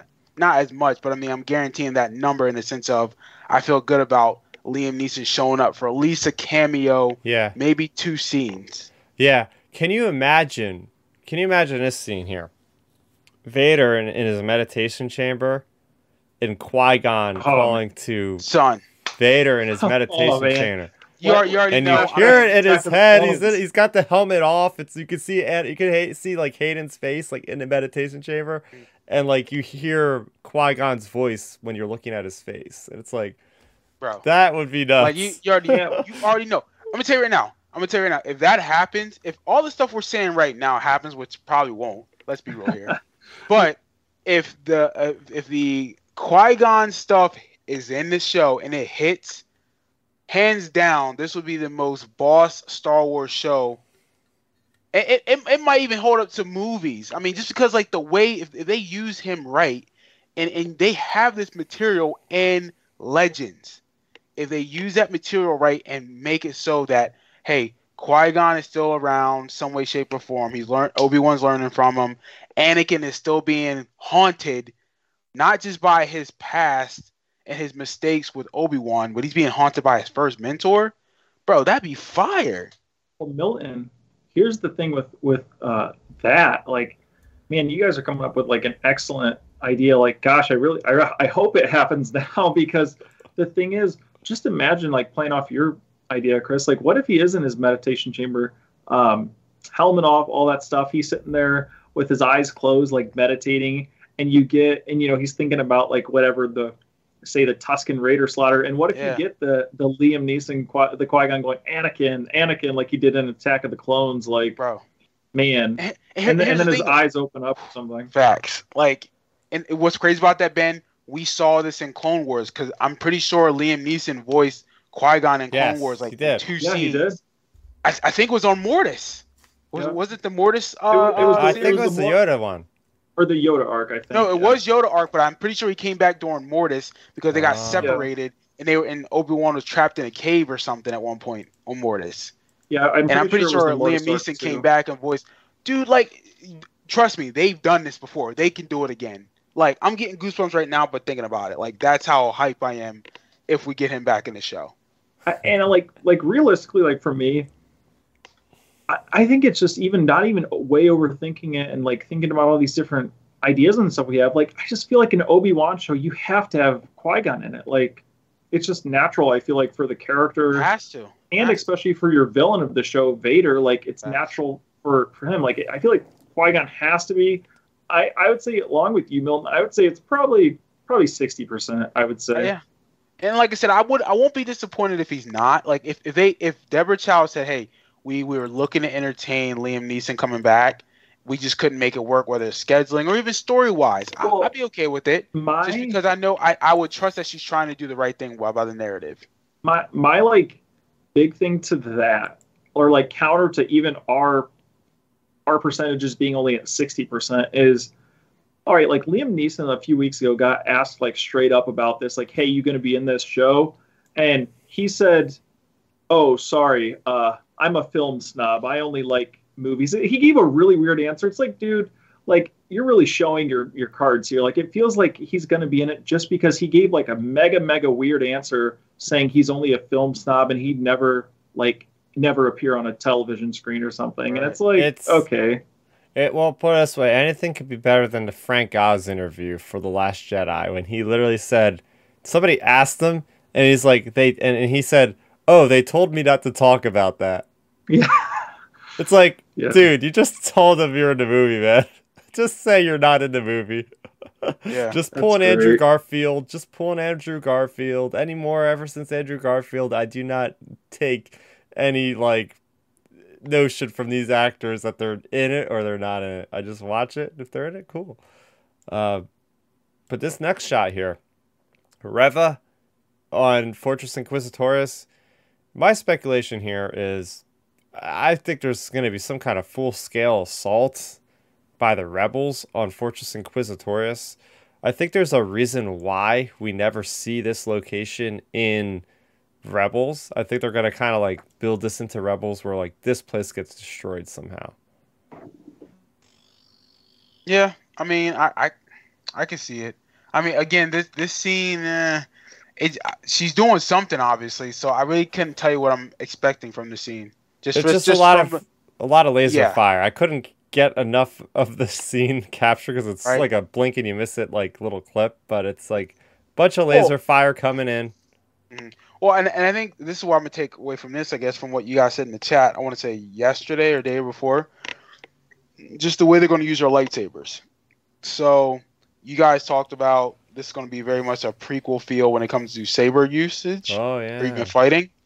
So I am curious to see how good and proficient these Inquisitors are with a saber. Because, I mean, again, I'm throwing shade here, not to be negative, but like, we weren't impressed with the sequels with how they use the lightsabers. We understood how the original trilogy set the way they used the lightsabers up. Obviously, with the the prequels, that's the golden era of the Jedi, and obviously the Sith coming back. So they would be more efficient with a saber. I want to see how Vader trained these Inquisitors to use a saber. Well, you see, Milton, that's an interesting point you bring up. because I'm fairly certain. I'm interested to see because you have the actors talking about it's going to be prequel feel for the sword fighting and stuff. But to my knowledge, they didn't bring back Nick Gillard to do the sword choreography. So it makes me wonder who they have as the choreographer for the fights. And it's just like, hopefully they at least mimic the prequel style or something along those lines. Like, because I don't know, you hear like Hayden and Ewan excited talking about it. Like, I don't, of course it's their job to like push this show and stuff, but I feel like the way they talk, like it seems like they're genuinely excited about the way they're fighting. So it does make me think that it's actually going to be maybe prequel style of sword fighting. Right. And I'd be fine with that. And if they want to slow it down for Vader, obviously they're going to have to, because he's not going to be Anakin. Like, he's not Anakin in the way he fights. He's completely a different fighter because of the suit, the restrictions, that type of stuff.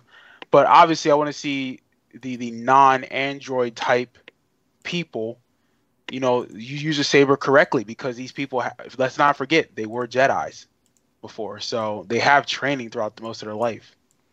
Yeah, if you break it down, this is going to be the first like live action Jedi versus Jedi thing we get, because I mean the closest we get right now is really the Mandalorian, right? I mean you have Ahsoka Tano versus that magistrate lady. Yeah.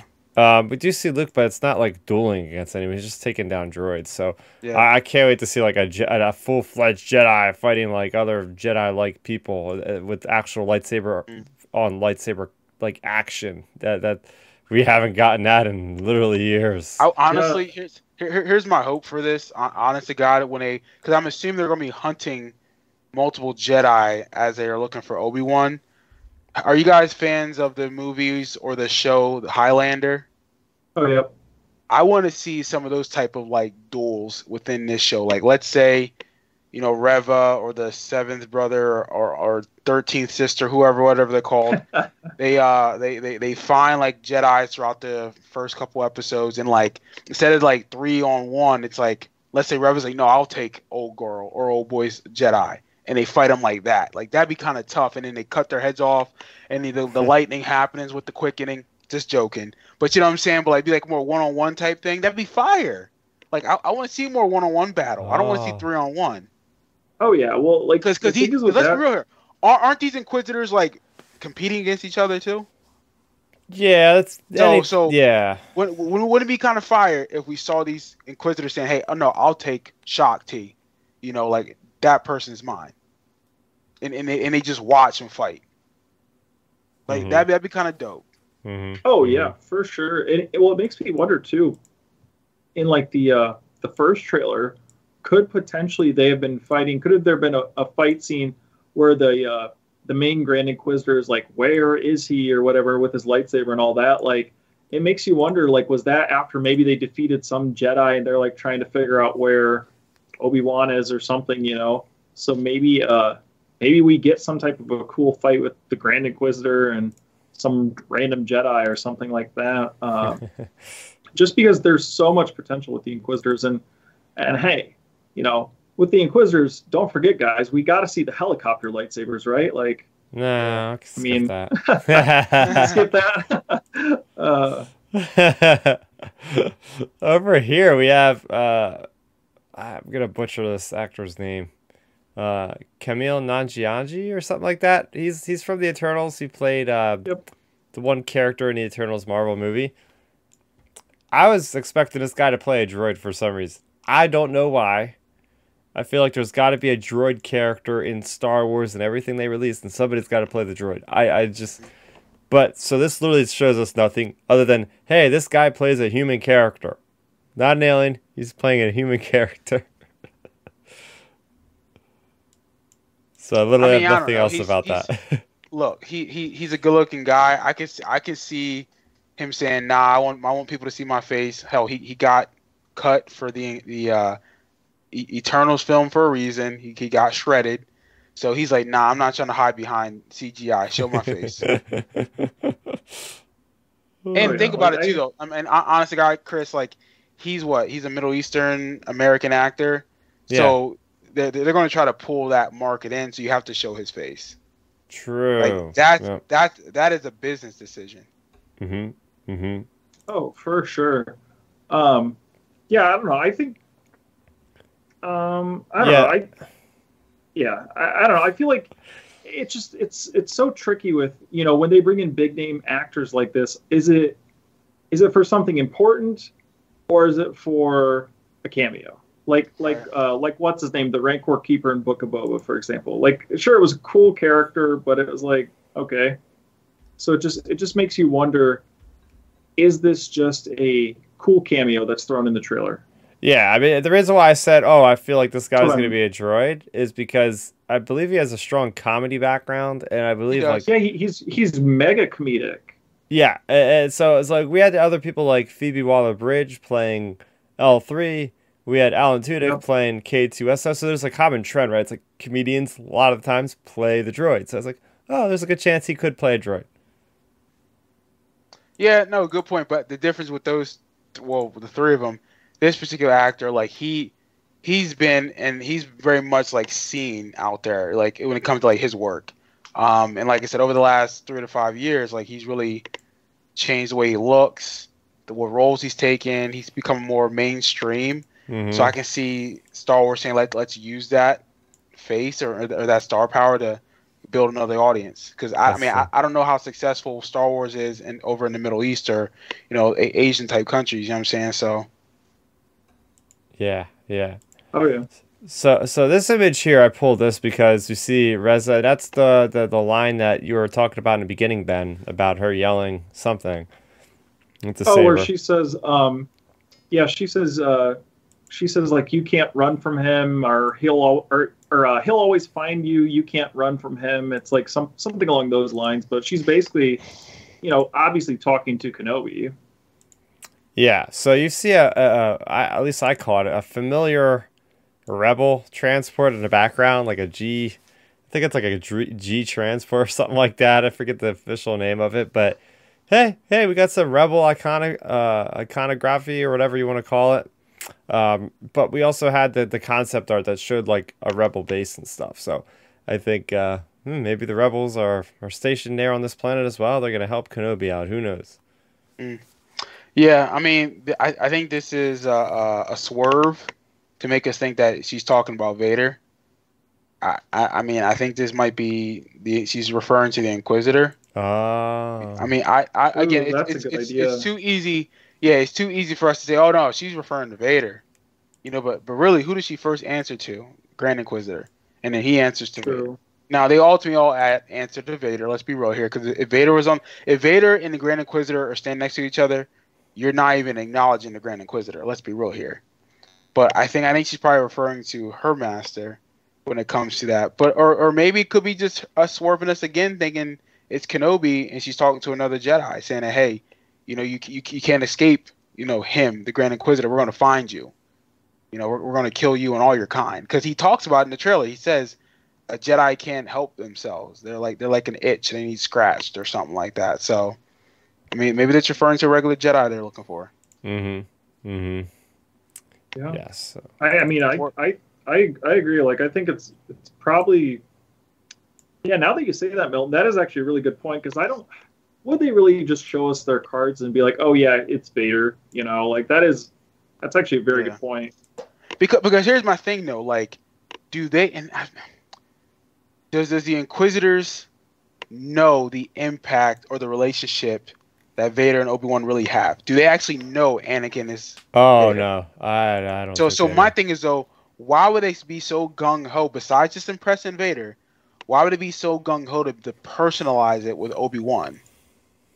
You know what I'm saying? Like I can see Tarkin personalize it because he knows Anakin is Vader. He knows that relationship. He makes it very clear That's a good in A New point. Hope. He's like, Yeah, because Obi-Wan's just a wanted Jedi to them. yeah, right.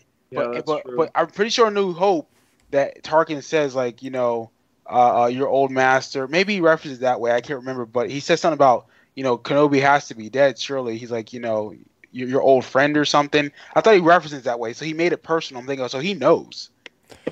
Yep. We Yeah. have Tim Sheets in the chat. I gotta shout this one out because he is saying Inquisitors as operatives in Star Wars Legion, please. Yes, man, I've been screaming that from the rooftops for the last 2, 3 years. Just a tabletop game we play. But hey, maybe they'll announce them at the panel at Celebration in 2 weeks. Who knows? Hey, there we go. But next, we're getting to the end here of the trailer breakdown. We're almost 2 hours into the show here, so this is what I'm talking about. A minute, 30-second trailer. We're breaking it down and for an hour and a half at this point almost. That's how it goes to Star Wars fans. So I find this curious. I was let down as all heck because I was like, they're totally showing Vader. Like, the end shot of this trailer is going to be Obi-Wan, Vader, Lincoln lightsabers on some really cool location, and it's going to be all over the posters. It's going to be all over the TV, internet, everywhere. Everybody's going to be talking about it. So I was very surprised when they just showed a hand like this shot. Chris, you cut out? You cut out, Chris. Can you hear me? I think Chris cut out, but no, I mean, Yeah. if Go you on, guys, if you guys can see this image, like I like this image. Now I think this is his right hand, Testing. which I'm kind of surprised, like they attached his right hand like that, because I would assume that his right hand's the natural one that he already had over the past 15 years, right? Well, no. Remember, Milton. He has all his limbs chopped because No. I know that, but yeah, go ahead. Remember, Dooku held him up and chopped his right hand, and then Obi-Wan took out the left hand. Yes, but I'm saying, like, in Revenge of the Sith, he was used to having this right hand. Okay.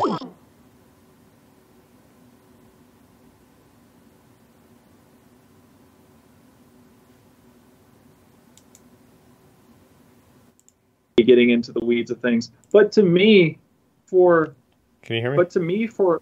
Yeah, we can hear you. Okay. Chris, we can hear you. But to me, for a Kenobi show, like I think if you're gonna have him messing with his hand, I feel like you should have had him messing with his left hand because that's the one Kenobi chopped off personally. Right, but that's really mega nitpicking. But I think it's cool we're seeing. I think it's cool we're seeing this whole basically like getting worked on in the garage type thing. Like I think this will potentially be our first scene where we see Hayden's face. Maybe. Here's my whole take on this. So, why are they putting a new arm on him? Right? Why are they putting a chest plate on him? Like we've seen him in Empire Strikes Back when he goes in the meditation chamber. All they do is they take off the helmet and he does that. So this leads me to believe he got wrecked recently. He was in a duel with Kenobi. We heard rumblings that there's like multiple duels in this or something between Vader and Kenobi. Maybe Obi-Wan just completely shatters his armor and just takes him out. And this is Vader, like in the last episode, like putting everything back together and just gonna go and get revenge on Kenobi or something. Right. I mean, possibly. Like I said, I just love this shot. I think this is the money shot of the trailer. Oh, for sure. It's definitely the money shot. And it makes you wonder too, like how they'll do it. Because I know in some of the canon books, some of even the old legend stuff that's out there, when Vader was like in the suit and stuff, like he was always getting like worked on. They were always like basically the Empire was always, or the medical droids were always like touching it up. When he was always back in his chambers, like there are different things, like even it's old legend stuff now, but in different books they addressed like Vader was constantly having like when he would go back to like his base or his castle, like he'd basically be they would like remove his whole armor plating and everything, and then like he'd be getting his flesh and everything scrubbed and like replaced with different different medical things. So maybe this is another instance, like we talked about it earlier to start the show. Maybe this could be an instance they pull that out of old Legends material, because like in some of the old Legends material, like the Emperor basically designed his suit purposely to like so he's always in pain all the time, and that was part of it was when in some of the old Legend stuff, like he basically he would go in, his whole suit and everything would be stripped down, and then he would literally be getting like, because obviously since he was so burnt up, his flesh was just like basically slowly like almost decaying and just really bad. So like to prevent like infection, all that stuff, like they'd go in and rip his suit off and just scrub the heck out of him basically and just scrape away all that like dying material. So maybe we're going to get some type of a Vader like medical type scene like kind of mirroring some of that stuff from the old Legends material where he's Oh. actually getting worked on potentially. Like that's kind of like a guess for me if they pull more of the Legend stuff out, that is. I see. And here we have the other shot. I know you said this the money shot was the arm, but I think most people would probably say the money shot for them would be the chest piece, the chest plate, especially with the lights turning on. That's a cool touch. I mean, it's just like this is Darth Vader. I mean, nobody else in Star Wars, nobody else in any kind of medium, any other thing has a chest plate that looks like this, right? Like this is synonymous with Vader. You see all the buttons on a black chest. This is Darth Vader. Yeah, no, it's a great shot. You know, I'm just it's a great shot. Like I said, anything with Vader in it's gonna be fire. Yep. And I'm looking forward to what they're gonna do with him. Oh, for sure. I thought this shot was really good. I personally preferred the arm one as well, just because it's like, hey, it's his arm. But like you said, Chris, for like a lot of people, seeing his chest plate, like, hey, it's hype. And I think in the trailer, the audio, I don't remember if it's the sound of the helmet sealing or him breathing, but it's one of those two, like the audio.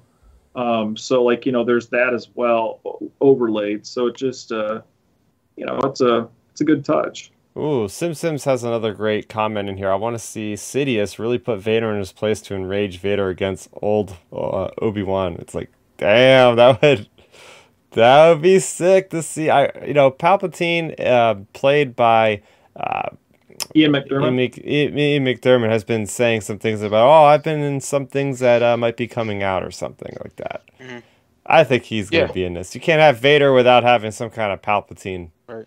And he'll probably be. I mean, do you think we'll see him actually like live action, or just as like a hologram or holocron? You know what I'm saying? Not holocron, hologram.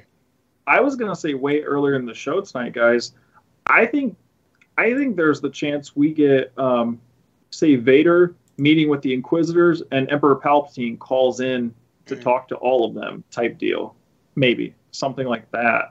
Oh, okay. But I do think it's going to be a hologram. Like for me, I feel like it would have like leaked and been out there, and it would have just been out there. I mean, God, they revealed Hayden's in this show. Like, I feel like we would have known by now if Ian McDermott was actually physically in it. I feel like it's probably going to be a hologram. But yeah, like you said, like he literally said, he's around in one of these upcoming shows. And here, the last shot of the trailer is Obi-Wan. Just like, I like the shadows casted on his face and the look he has of just, it looks like a little bit of anger to me. Just like, he's not happy, that's for sure. I mean, look, it's anything with Obi-Wan, I'm satisfied. You listen, you won't get no argument out of me. It's Obi-Wan Kenobi, bro. Like, it's like, I just want to see him just do some hella things in the show, and I just want to see. I don't want to get a confident Obi-Wan all the time. I want to see how his psyche is, and this is very telling. Like the way he looks, this explains a lot of his psyche and what's going to be dealing with throughout the show. Oh yeah, what about you, Ben? I thought it was a pretty cool shot. My thing I always wonder. I keep wondering too. Like this is like could be mega reaching at this point, but we saw the flashes of Vader getting worked on and stuff. Like what if, I don't know, for some reason Obi-Wan's having to be in some type of an Imperial place. Like what if this is like a shot of him on looking like Vader from afar or something? It's something maybe, like you said earlier, Chris, like they have multiple fights. So like potentially. So like what if this is like one of those like kind of classic like monster movie type scenes, like Obi-Wan's like oh my gosh, like this is what Anakin's become, and then Vader like wakes up, his helmet seals, and he senses Obi-Wan's nearby, and then it's like all hell breaks loose type deal. I don't know, like it just I feel like we gotta Obi-Wan's first interaction with Vader has to be a big oomph. Like I don't think by any stretch you're gonna just get Vader just, I don't know, walking out of an Imperial shuttle and Obi-Wan standing there or something, like I feel like it's got to be something like dramatic like that because, just for the connection these characters have, especially for the time period we're in, at this point, Obi-Wan hasn't kind of like obviously gotten to the wisdom like Alec Guinness's Obi-Wan has. So it just makes you wonder like how emotional he'll be. Mm-hmm. Yeah, so we don't have to wait long, just 2 more weeks. So, and I this is the final trailer. They're not putting out any more trailers at this point. So there you go. We got the teaser.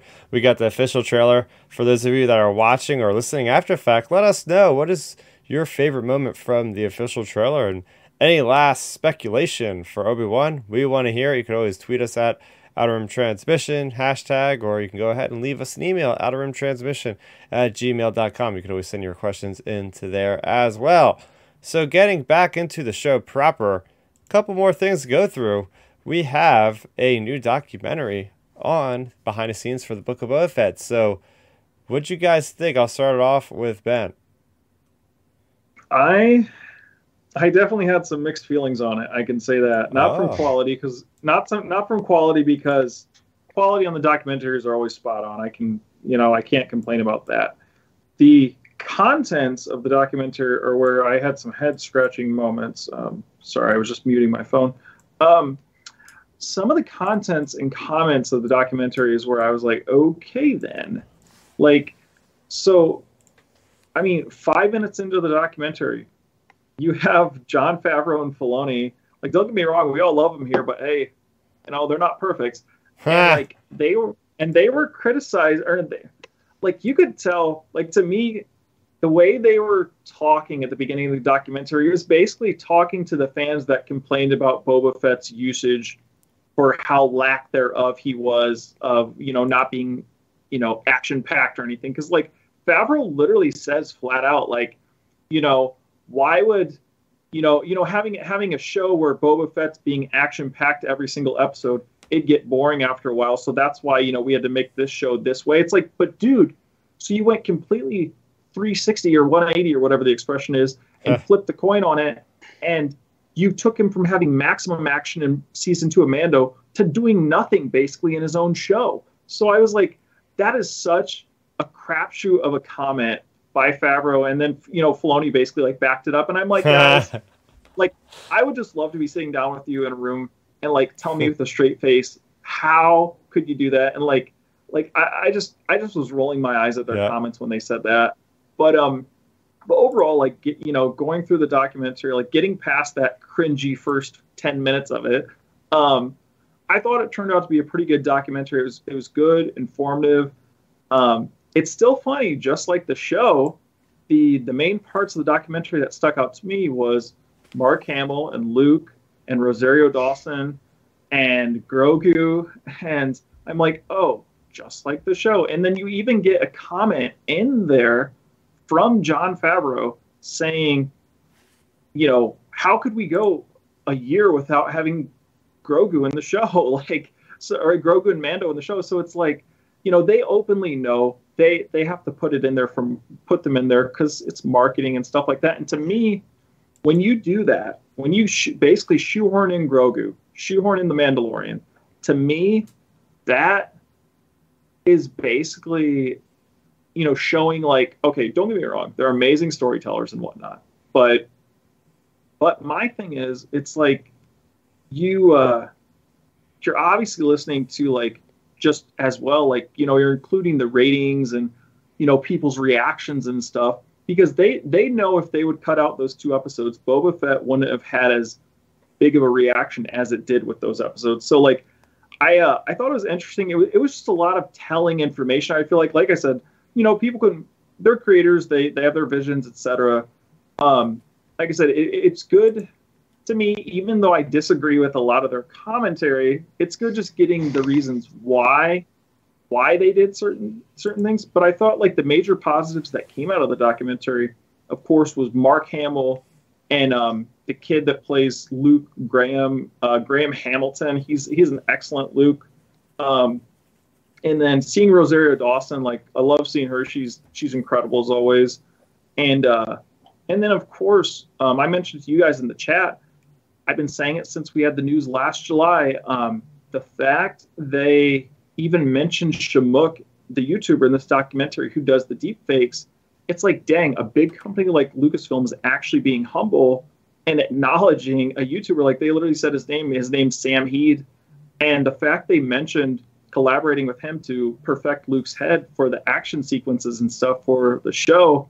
It's like, congrats, guys. That's awesome. So I thought it was a really good, just insightful documentary, even though there were a lot of comments I disagreed with or like highly disagreed with.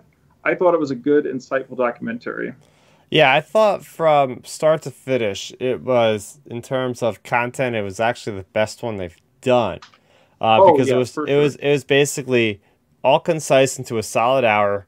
We got everything we wanted, from the actor's point of view to the director's point of view to the character of Boba Fett, and they even went into the Luke Skywalker stuff, because it was kind of annoying how we had to wait like several months after everything with Mando Season 1, or Mando Season 2, I mean, to get that Luke content. So they're not trying to hide it. So everything was contained to that 1 hour. And then they really went into depth. I thought one of the interesting things was with the mask, with Cad Bane's mask. Yeah. That was super impressive, with the Ithorian, how there was a person in that, and how that was a practical set, how they showed the Rancor, how that was a gigantic practical set. So like the actually movie making-esque stuff in this for me was a thrill. What about you, Milton? Did you get a chance to check this out?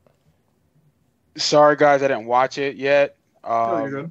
But I'm glad I didn't, because I probably would have been annoyed with that first 5 minutes of the documentary. Oh, however, trust me, Milton. I was thinking of you. The first 10 minutes of the documentary, I was like, "Oh man, I wish I had a face cam on Milton right now," because I'd have been like, "What the hell?"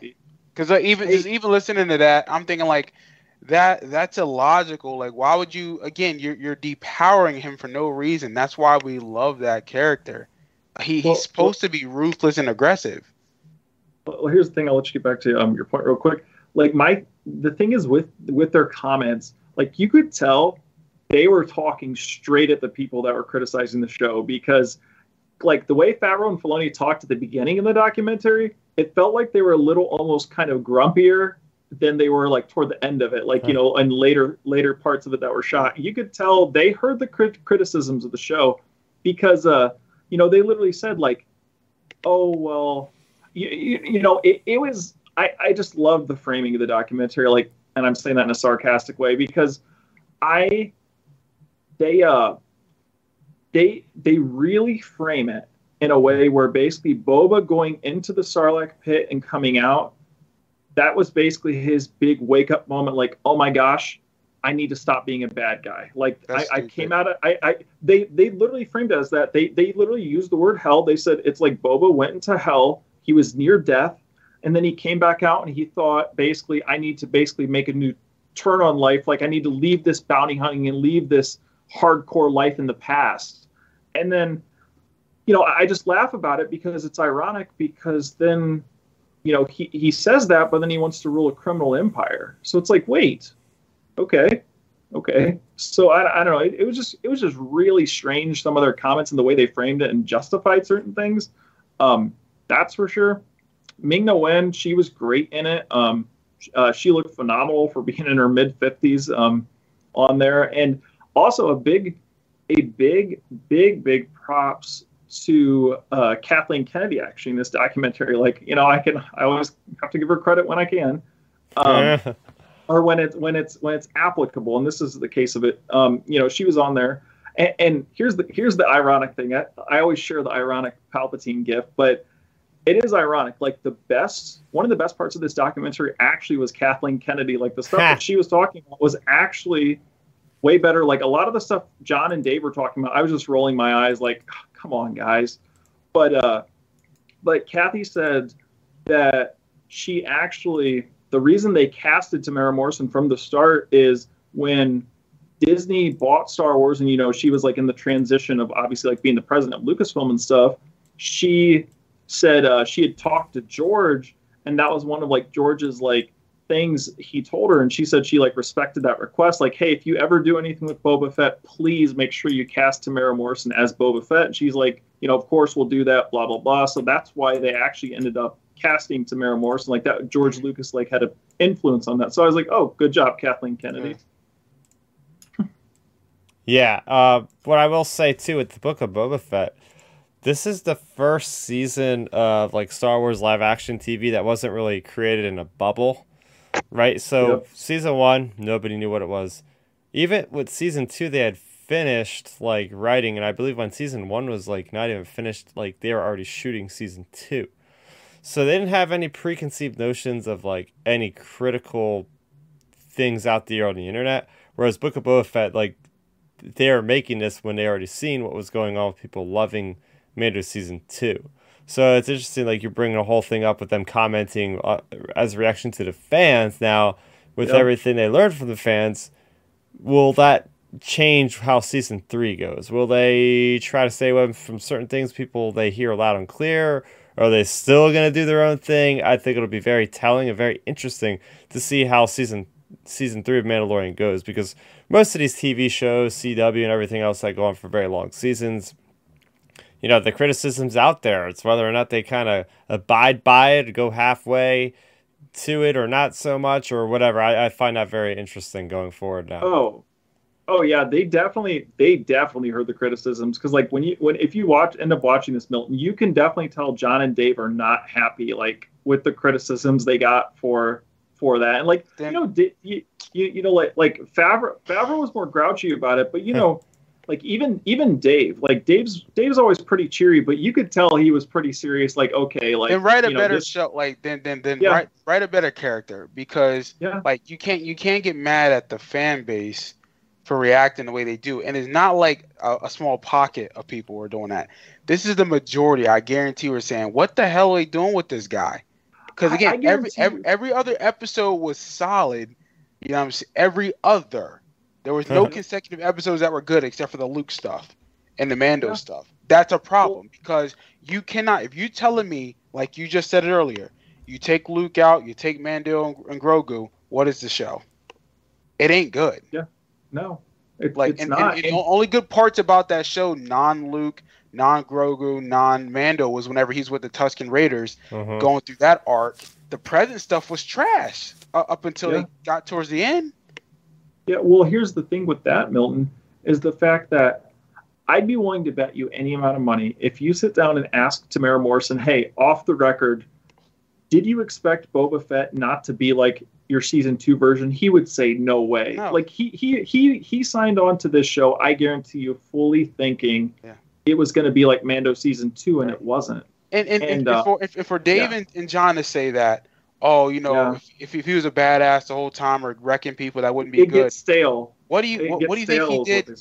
If that's the case, Mando season 2, he's wrecking shop the moment we see him. He threatened to kill Grogu. Here's the ironic part about that. So they straight up say, Jon Favreau and Filoni both say in this thing that they you know, The Mandalorian was basically the Boba Fett show, but, you know, we had to make it into a new character, you know, because we wanted the new character just to be a lone gunsman, blah, blah, blah, blah, blah. But that's what Boba Fett was. And then, like, you know, they say all this stuff about Mando, and basically it's great. And Mando's part of the documentary, they basically kind of pump him up. And I'm like, dudes, but you just sat here and said that's boring earlier in the documentary. Like, so what is it? And you know, it all comes back to me, like it all comes back to Grogu for me. Yeah. Like I said, I'm probably not going to watch this documentary now, because it frustrated me throughout. Like, honestly. Yeah. And you already know I love documentaries when it comes to Star Wars. Like, hell, I literally just pulled off that 30-minute special edition of the original trilogy off of YouTube and downloaded it as an MP3 file on my phone. I listen to that at least once a week because it's that good. Yeah. You know, and George does a good job explaining it. And like, but George isn't that type of person. When he explains it, he's saying, this is why we're doing it. This is how it makes sense story-wise or technology-wise or whatever to push the, you know, this sounds like they're making just excuses of why people was butthurt. Yeah, they're mad because people didn't like how the show turned out. Okay, now you can redeem yourself in season 3 of Mando, and hopefully in Ahsoka. Yeah. Oh, for sure. That's the thing. Like, there's such a different feel. Like when like John and Dave. Gosh, this podcast sounds like I'm just piling on Favreau and Filoni, but hey, criticism can come. But there's such a different feel because, see, like when the other creators are talking, like the behind the scenes people, like the the CGI guys who were talking about Luke, how excited they were working with Mark Hamill, all this stuff, blah blah blah blah blah. See, they all were talking super positively because people love their stuff, and it's just the main story of the show was the issue. And to me, like, normally documentaries, I mean, I'm sure with you, Milton, like, and you as well, Chris, like, and probably our listeners as well, when you watch a Star Wars documentary, it usually adds like more excitement for exactly whatever, for say the Phantom Menace or Revenge of the Sith or whatever. But like, to me, watching this documentary, sure, it was cool adding more insight, but it just made me roll my eyes even more at the Book of Boba Fett, because it's like, dudes, I don't say they don't have a clue, but it's like, you don't have a pulse on the fans in terms of Boba Fett's character. And that's the issue I had coming out of it. I mean, like I said, the best stuff in the documentary really was Luke, was them mentioning Shamook, and like seeing how excited Rosario Dawson was. A cool little Easter egg for that, Milton, was like, they actually didn't tell her about Luke until she was on set. Like, they had wrote down in the script, she was meeting with like Plo Koon, he survived like Order 66 or whatever. So she was like, okay, like, how's this going to connect? Like, Plo Koon's like in this time period, like, how's this adding up? And then she said she showed up on set, and, Mark Hamill and Graham Hamilton, Mark Hamill's the younger Luke, they were there, and she was like, whoa, this is what we're doing? So, like, seeing her reaction and stuff, that was cool. Yeah, overall, the documentary, it's... I'm not going to watch it. I'm probably not going to watch it. I'll be honest with you. I'll just, whatever. Yeah, I pass on it for you, Milton. Like, it definitely is in your trash category. Thank you. Yeah. We also got another documentary this week. This comes to us from Apple, I believe, and this was something to do with the Mac, I guess, but it was Skywalker Sound. This came out on May the 4th, and I thought this was really cool. It was about 15 minutes on YouTube, and it was just about the various people that work at Skywalker Sound, from the people that, like, maintain their giant server base, which is insane. It was so cool. Like, everybody that works there, all their computers are like hooked up to this huge like mainframe, so they get to pull all the sounds. So it was like talking to like one guy, like his early job when they first started was like categorizing like every single sound in Star Wars. So like he would like go through and like R2D2 beeps, he'd be like sad beeps, happy beeps, angry beeps and stuff like that. Like, somebody's job was literally just sit there and listen to things and like just make descriptions of them for like the producers to like make it easier to pull the sounds when they were making it, the tracks and all that. Then they had this one part at the end where they showed the guy who was doing the mastering for the sound. So it shows like a full scene of like, or not a full scene, but a segment of Revenge of the Sith on Utapau when the clones are coming in, Boga's there and all that kind of thing. And then he starts like subtracting like each like big like thing of sound, where he takes out like the dialogue, he takes out the music, and then you just hear all the sounds. You can like hear the footsteps and stuff that like you would never really notice, but it just shows you like how many layers upon layers upon layers of sound there are. There's one guy that is showing like just like this random toy he has, and it makes like some kind of cool sound, but he puts it in front of the mic, and like he just starts like amplifying the sound like up and down on the computer to like modulate it, and then that ended up becoming like a spaceship sound. So for me, it was just really cool, like seeing the creatives at work, seeing all the types of people and all the types of work that goes into sound. Because every time you go ahead and you watch like one of these award ceremony shows, like the Oscars or the Emmys, like Star Wars is always up there for sound design. They're always up there because they're the pioneers for not just like digital creations with ILM, but the sound stuff. I think a lot of people don't realize like how much they like help other studios and stuff, like Marvel and Jurassic Park and all that stuff was created at Skywalker Sound. So I found that really fun and really fascinating. So that's on YouTube. Anybody could watch that one if you're looking that up. I'll check it out. I still need to watch it. Yeah, I still need to watch it as well. I just didn't honestly get a chance to. But I will. I'll watch it when I'm doing cardio tomorrow. Yeah, I just put it in the chat for anybody that wants to see it. But yeah, so we have a couple other quick stories just to kind of highlight before we get out of here for the week. We do have a nice image coming to us from Star Wars socials, and that is Ahsoka has started to film. There's a nice little image of a Ahsoka chair with Filoni's hat hanging off the side. So that's nice that they actually just acknowledge, hey, they're starting to film. So if that's filming now, yeah, I wouldn't expect Ahsoka to probably come out until probably like close to like, I don't know, fall or December of 2023. Does that sound about right, Ben? I know you're pretty up with the Yeah, different schedules and all. yeah. I think it'll probably end up being.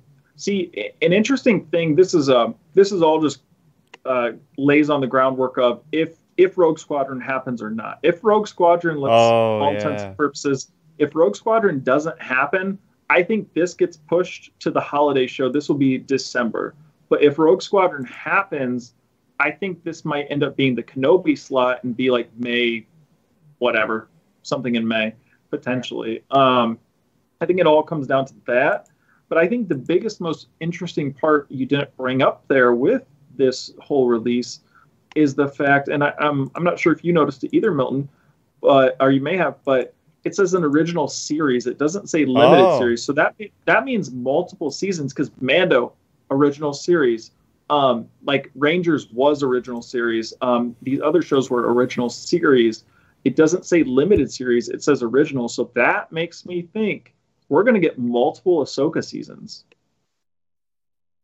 Yeah, Milton, if you want to say something about this, I'm actually going to do some research and look up like the original announcement. Look at the original tweet. It says original series. Yeah, let me look this up. I mean, look, Ahsoka, I'm excited for the show. Look, this is probably my second favorite anticipated show, but and Obi-Wan's first because I like this character so much. I mean, look, if it's multiple seasons, great. If it's a limited series of 10 episodes, great. As long as it's good, that's fine with me. I think the release date will be very telling depending on the other projects, Rogue Squadron or whatever. As long as they tell a good story and it makes sense within the Star Wars universe and what they're trying to push, I'm all about it. Just, they better not depower Ahsoka because she ain't trash. And I can see Dave Filoni because, they're being weird right now. Let's just depower our characters to make them, feel like that they're vulnerable. It's like, no, these people, they can be strong and powerful and vulnerable. Don't take away what they've earned over the last 10 years. Because let's be real here, Ahsoka was a character that people didn't like when she first started, and everyone loves her now. So don't take 5 steps backwards with that character. You can't. So I think this show will be good. I'm guaranteeing you that Obi-Wan's going to be fire, and I'm pretty sure Ahsoka will be good because we love the characters and we do trust Dave. However, Dave, get out your way if you're going to be acting like this, like you did with Boba. Like, be true to the character. Like that's you and George's baby. Be true to that character and just tell a good story. If it's 1 season, 2 seasons, 3 seasons, I'm all about it. I don't care. Yeah, I think the thing with go ahead. I was going to say, I think the good thing with Ahsoka is we're, like you said, Dave's writing all the episodes. From what I know up to this point, anyways. Dave's doing all the writing, so at least there'll be a cohesive story, and it makes me really think as well that they have Hayden in house already. Like, why wouldn't you have him signed on for this show? Like, I think Hayden's Force Ghost. If I had to guess at this point, I would say it's like a 70% chance of happening. Like, he's got to be in it. Wait, they already announce Hayden's in it? They actually, yeah, they did. Never mind. Variety, and they've reconfirmed that in another article too recently. Yeah, that's true.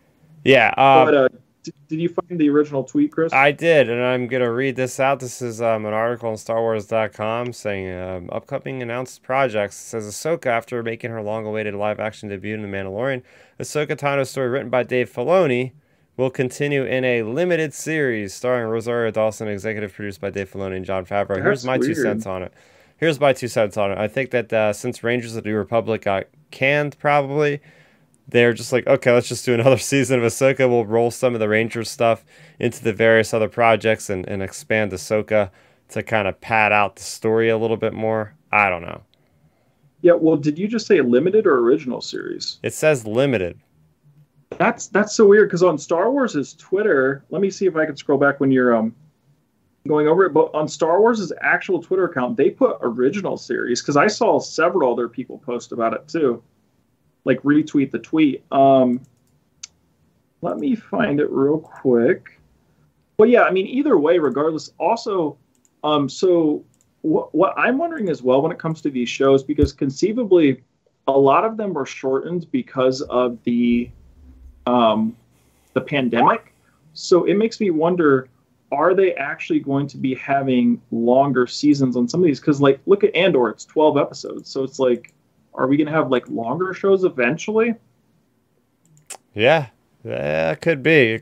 How many things are in the hopper and whatnot. But going back to Milton's concern, I feel like, yeah, now Boba Fett, he dealt with a lot in the Clone Wars. So, but he didn't create Boba Fett. He created Ahsoka. Right. And as the article said with the writing, he hasn't really done wrong for the character yet. So I can't imagine, like, especially with live action, he would really mess something up. No, I don't think he will. You just never know. And I hope not. I'm assuming he won't. Yeah. But Oh, besides, no, definitely not. Yeah. Besides, Oh, did you pull that up, Ben? What date was the Ahsoka announcement? Because I was just looking, because I've tweeted so many times. Because I have the tweet requoted. Yeah, I think I remember. Oh yeah, December 10th, 2020. It's supposed to be. Wait, what? December 10th, 2020 is when they announced the show. Oh no along no no with no. everything else. Oh no, I was saying, what day was it this week or last week that they announced her filming? Like, because they posted about it on their Twitter and stuff. I was just looking on my Twitter because I had It was like retweeted I the think tweet. it was on. I think it was a week ago. I think it was on a Friday Oh, because okay. it wasn't on May Let the me- 4th. All right, let me pull it up real quick because So I had just posted. Go on, Milton. Are you guys trying to confirm if it's limited still? Yeah, basically. I mean, yeah. I'm look. That's always going to. You never. Dude, they could say it's going to It be says limited or not. It says it on the actual website, though. It says Ahsoka in the article title. It I says mean, original honestly, series begins production. That's what I'm saying. So it could always change though too. I It think could it just change. depends on that first season. Let's just Yeah, I'm not sure. yeah. Yeah, but besides the live action, we did get a really cool cover for The Princess and the Scoundrel, which is that tale that's going to be told about Leia and Han Solo getting married. So it's definitely side-by-side comparison. Looks very similar to The Courtship of Princess Leia, which is that classic Legends book.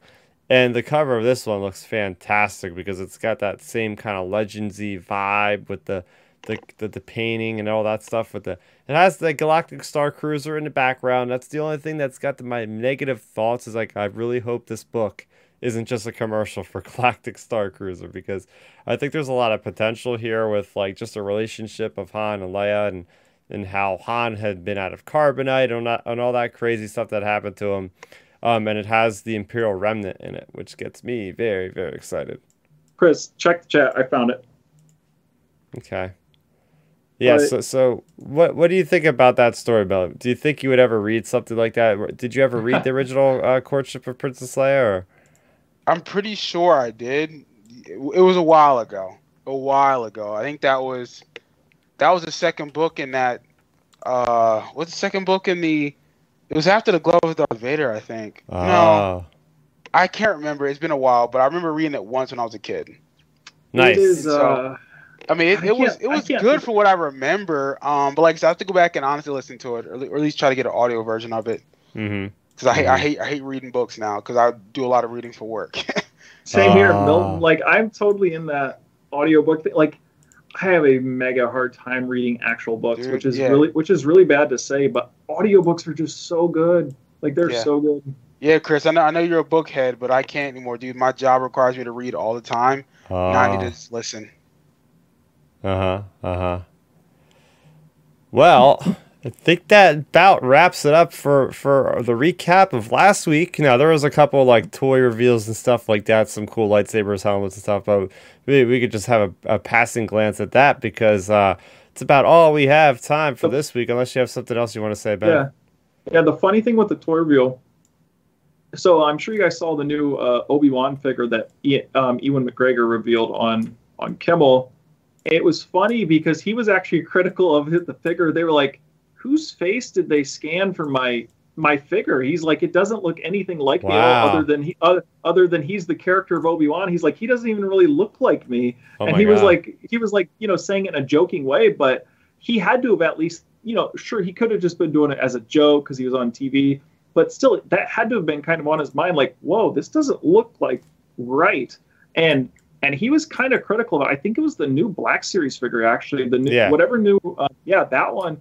He was like, who is this? Like, he was cracking jokes about like other actors it looks like other than him. So I was like, what in the world? Yeah, and apparently Hasbro posted like a live stream like that day, and they never announced the stupid action figure. And then I think they had to scramble out like official images because for some reason they were waiting on showing that one. But I guess he just was like, I don't care. I'm at home because he was at home. It was a webcam like interview. So he's just like, hey, I got this cool figure. Like, I don't care about NDA. Like, here's the figure. So that was funny. Yeah. So you guys can check out images, I'm sure, all over online. So as far as for us, you could always find us every week here at 9 o'clock Eastern, except for the week of Celebration. I'm going to be there, and, well, I'm the controller of this thing. So, unfortunately, if I'm not here, this thing's not happening. So, I'm sure we're going to have a very good and detailed, long discussion when I return, and you can follow this space here for some kind of updates in some form I will have throughout the weekend in 2 weeks. But next week, we'll give you guys a preview of everything that will be happening at Anaheim. I know me and Ben already had like a very lengthy discussion of all that, but there's been a couple things that have been updated since, and I'm sure up until the last week there will still be more things coming out about what we can expect and what we can look forward to from Star Wars Celebration 2022. You can go ahead and listen to us on Spotify, on Google Play, on any of those streaming services, and do rate us and let us know what you think. You could always send us an email. We'd love to have some comments from you guys, as in the live chat as well. You can send us an email, outerroomtransmission@gmail.com. Do you guys have anything to say before we leave for tonight? No, I just want to say it was nice to be on the podcast like always. And we do appreciate the fan interaction and you guys chiming into the chat. I'm looking forward to Star Wars Celebration. I usually watch the live stream if I'm at work or I'm even at home throughout the weekend. I'm pretty sure I'm off on the 27th, so I'll probably watch day one throughout the day while I'm getting stuff done. But like I said, I'm excited for Star Wars Celebration. I know it's been 2 years since we had our last one. 3 years. So was it 3 years? Okay. So I'm excited to see how the fans interact. I love when they do the panels with the celebrities that I like to listen to. They're guaranteed they're going to do a Mark Hamill one again. He's so good when he does those. Unfortunately, he said he's not going to be there. Oh, he's not doing one this year. Okay. No. Well, it's all right. But like I said, I'll watch. But like I said, I really do appreciate being on the podcast, and I love that Hayden and Obi-Wan, Hayden and Ewan are getting so much love. Mm-hmm. Right now doing their press tour. So I'm happy for that. So if you want to follow me on social media, follow me on Twitter at MiltonWeber7, or follow me on Instagram at Milton7, or I'll take that back. On Twitter is MiltonWeber7. On Instagram is Milton7Weber. Oh man. Yeah, I think it's gonna be a lot of fun. Like you said, Milton, just seeing Ewan and Hayden, how much love they're getting on their press tour, it's awesome. And as I pointed out to you guys in our group chat, like for any of our listeners out there, look up some of the clips of Hayden recently in some of these interviews. I mean, he said he watched Clone Wars to prepare for Anakin in this time period, and he legit sounds like Matt Lanter's Anakin. Like his voice inflection, the way he's talking, he 100% sounds like Matt Lanter, which is so weird. So just throw that out there for anybody wanting to look up some more stuff about Kenobi. And then for me, you can just find me at Real Ben Maynard on Twitter and Instagram. You can definitely stop by Instagram. I'm basically just posting about every day. We're basically going through a big fat loss phase over the next 6 months, basically getting super lean. And I'm basically posting all my workouts, my diet. This week I'm down 3 pounds actually already. So great start to it. And, it'll be fun just to continue to post and keep you guys updated on the weeks and months to come on this basically fitness transformation. There you go. You can follow Ben at Real Ben Maynard and also on Twitter or on his Instagram at whatever he had said because Real Ben Maynard as well. Okay, so Real Ben Maynard everywhere. simple enough. And as far as me, you can look forward to my review of Brotherhood, which I can't wait to share for everybody out there, as well as some more comic book reviews coming up later in this week. So make sure you go ahead, as always. If you are new to the channel, I've seen there was a couple new faces out there. We had Sims. We also had a couple people. We had Naomi in here. We also had Ryan Mincy. And we had the usuals. We had Dark Nerdy Gonzo. Thanks, everybody, for joining us as usual. We had Captain Alex as well. So you could always feel free to join the chat. We had Chris Forsyth, and I'm going to keep going on and on. We have a very lively chat, so you could always be a part of us every week at Friday around 9 o'clock Eastern. So, for Ben, for Milton, for Chris, a.k.a. Star Raptor, I got it right that time. I did it in reverse when I did the intro. I was saying, I'm Star Raptor, but people call me Chris. You know, that's how it goes. That's going to do it for us. That was episode 58, End Transmission.